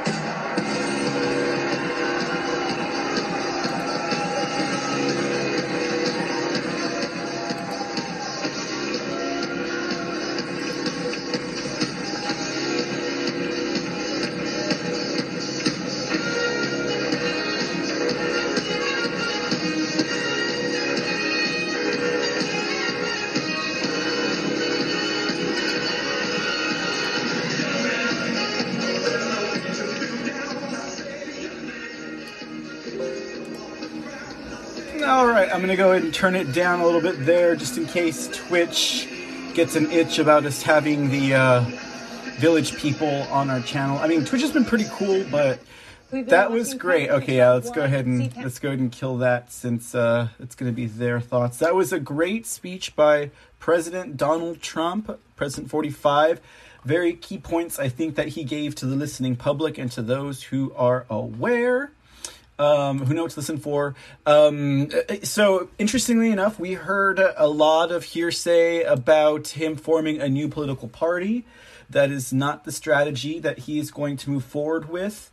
He is going to remain in the Republican Party and going to keep the Republican Party going, because he has a good point. I think he had a very, very valid point to this. And it's not that the Republican Party isn't fractured per se. It's not divided. What it is you have a handful of rhinos who want things to be one way in their party, and then you have, I don't know, the rest of America that decides, millions of Americans who are Republicans that see it another way. So who's the real winning factor here? And like it has been said before, we are many, they are few. So that's something that we should consider whenever we are moving forward. And then again, of course, in this, we see that President Donald Trump, of course, he laid into the Biden administration as knew that he would. He didn't quite announce that he would be running for president in 2024 or however, but you kind of felt like there was an allusion to that, or that he might have been playing with that notion. So that's something else to think about. Or not to think about, but to relish in. I was pretty blown away with the "We Love You" chant that stopped his discourse. I think he felt that. I know I did feel that. I think I think, and he's right in that regard. When have we ever seen a political figure like stopped with the chant of "We love you," unless it was like, you know, under I don't know, communist boot or something like that was forcing their people to lay themselves prostrate and love their unelected officials over there, wherever those countries are. But yeah, you know, like he said, like that's not something that you generally hear, and indeed this man has done so much for the country that a lot of people don't realize, thanks to the media, which again he also laid into the media a lot of things that we could have expected. It's like, and it's so funny because it's like he's like all of this logic, even going down to talking about all of the election fraud that's not being admitted into the courts. And I think he did a great service to the American people by breaking down a lot of that, because here you have all this evidence that a lot of us, like if you're like me and you were watching the hearings that were happening like in Pennsylvania and in Arizona and stuff like that, like you're seeing them lay out all this evidence, whether it's plausible or, you know, it's more leaning towards this is what this is. It's election fraud. There's something going on. Something is not right. And then you have the news media and, of course, all their liberal or Democrat followers repeating their talking points, which was everything was debunked. There was no election fraud. And we know that's not the case. So I think that President Trump did a great job and a great service to the American people, kind of explaining some of those finer pieces, like what was going on in the Supreme Court with the 18 states, with Texas at the head, that were challenging the Supreme Court and suing the states over this election, the legislative technicalities of under COVID emergency, we can have state legislators, mayors, city councils even change election laws. And that's what they did. But constitutionally speaking, you know, it's supposed to be legislators, not city officials. And thanks to Chief Justice Roberts and the Supreme Court, they said that we didn't have standing. Trump didn't have standing. Texas and 17 states did not have standing. So that was some of what happened there. And I'm glad that Trump also explained some of that, because that's really what's going to help the people to have the ammunition to fire back when you have people saying that there was no election fraud, because that is false. There's mountains of election fraud evidence that the courts have not been able to see just yet. And hopefully soon, if everything goes well in that neck of the woods, they'll be able to admit that into court. But of course, that's why they didn't move forward with the impeachment trial and the witnesses, because that stuff probably would have been brought into a court as evidence as well, and discovery. I'm glad that he didn't shy away from the whole election fraud thing, because, you know, it's like once the coup had optically taken place and Biden was in illegitimately sitting in the White House, all the Republicans, even the news commentary people, for the most part, not all of them, but for the most part, on the Patriot Independent side, started just like, they flip, like, oh, and now we have a new administration, and blah, blah, blah, blah, blah, and things go on, and it's like every bit of vigor and vim that they put into their radio show the last 4 years just turned off. And now they're going to go at it from another angle, maybe, but we don't need that. Like this, like Trump boldly stood up there on that stage, and he continued to tell the narrative of truth to the American people. And I think news commentators, and analysts, talking heads could take an example of the integrity this man has. And especially if you were a Trump supporter, even if you were a Q follower or not, I think that you should take a message from the integrity and the strength of this man when it comes to some of your beliefs, and not flip the script. That's why we here at Q&A Holes Podcast have refused to put the shadow of this presidency, this illegitimacy. I will always call him illegitimate Joe. I will always call this an illegitimate administration. I will always call this a coup, because that is what it is. I mean, you can't gaslight me into saying that I did not witness and experience everything that I witnessed and experienced and saw the last 4 years, you know. And again, the January 6th insurrection false flag that took place in Washington, D.C. just added another another bone to that ultimate structure that, you know, I see that reality where, you know, it's what they say versus what I'm really experiencing, and you can get caught up in it real easily. I'm finding, but regardless, the basic truths, like Donald Trump went out there and spoke the basic truths today, and he let the American people know that he will carry on and he will continue to support America First candidates.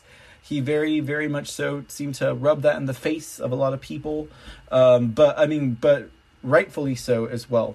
Anyways, some of the other points I think that I had, we already put an article up on Q&AHolespodcast.com over at our blog. I'm just kind of recapping a little bit of what was said by the president. One of the other points, of course, that he had made was how that they hadn't had any new wars during their administration, which I think was a great counterpoint to what Joe 102 and I were talking about at the start of this presentation in regards to Lloyd Austin and Illegitimate Joe and Kamala Wanalea not really knowing what was going on with the bombing in Syria. Anyways, okay, guys.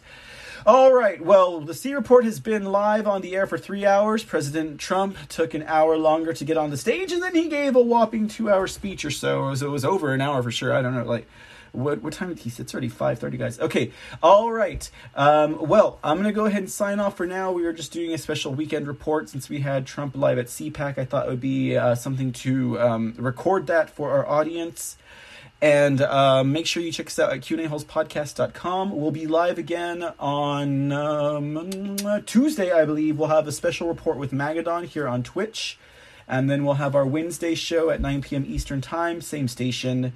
If you are a member of our Discord community, or if you are a member of our Patreon community, we will have a live AMA with our news director, Joe 102, at 9 p.m. Eastern tonight. So make sure you tune in if you're with Discord. We'll be hosting it live on Discord.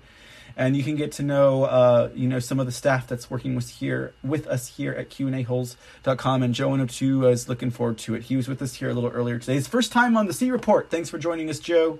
Come and see us again sometimes. We enjoyed it. We would just be delivering news. Anyways, okay, I speak too much. Let me go ahead and sign out for now, guys. You guys have a great night. Like I said, make sure you go to QAHolespodcast.com. Check us out on Twitch. Like, share, subscribe, follow, all the good stuff. And we will see you next time.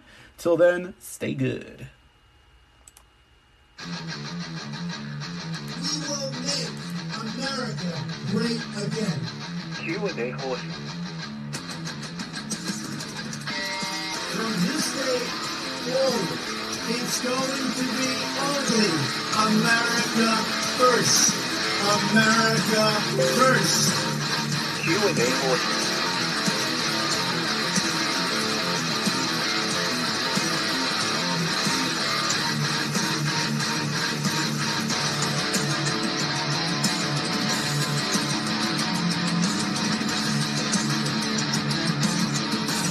Q&A Horse.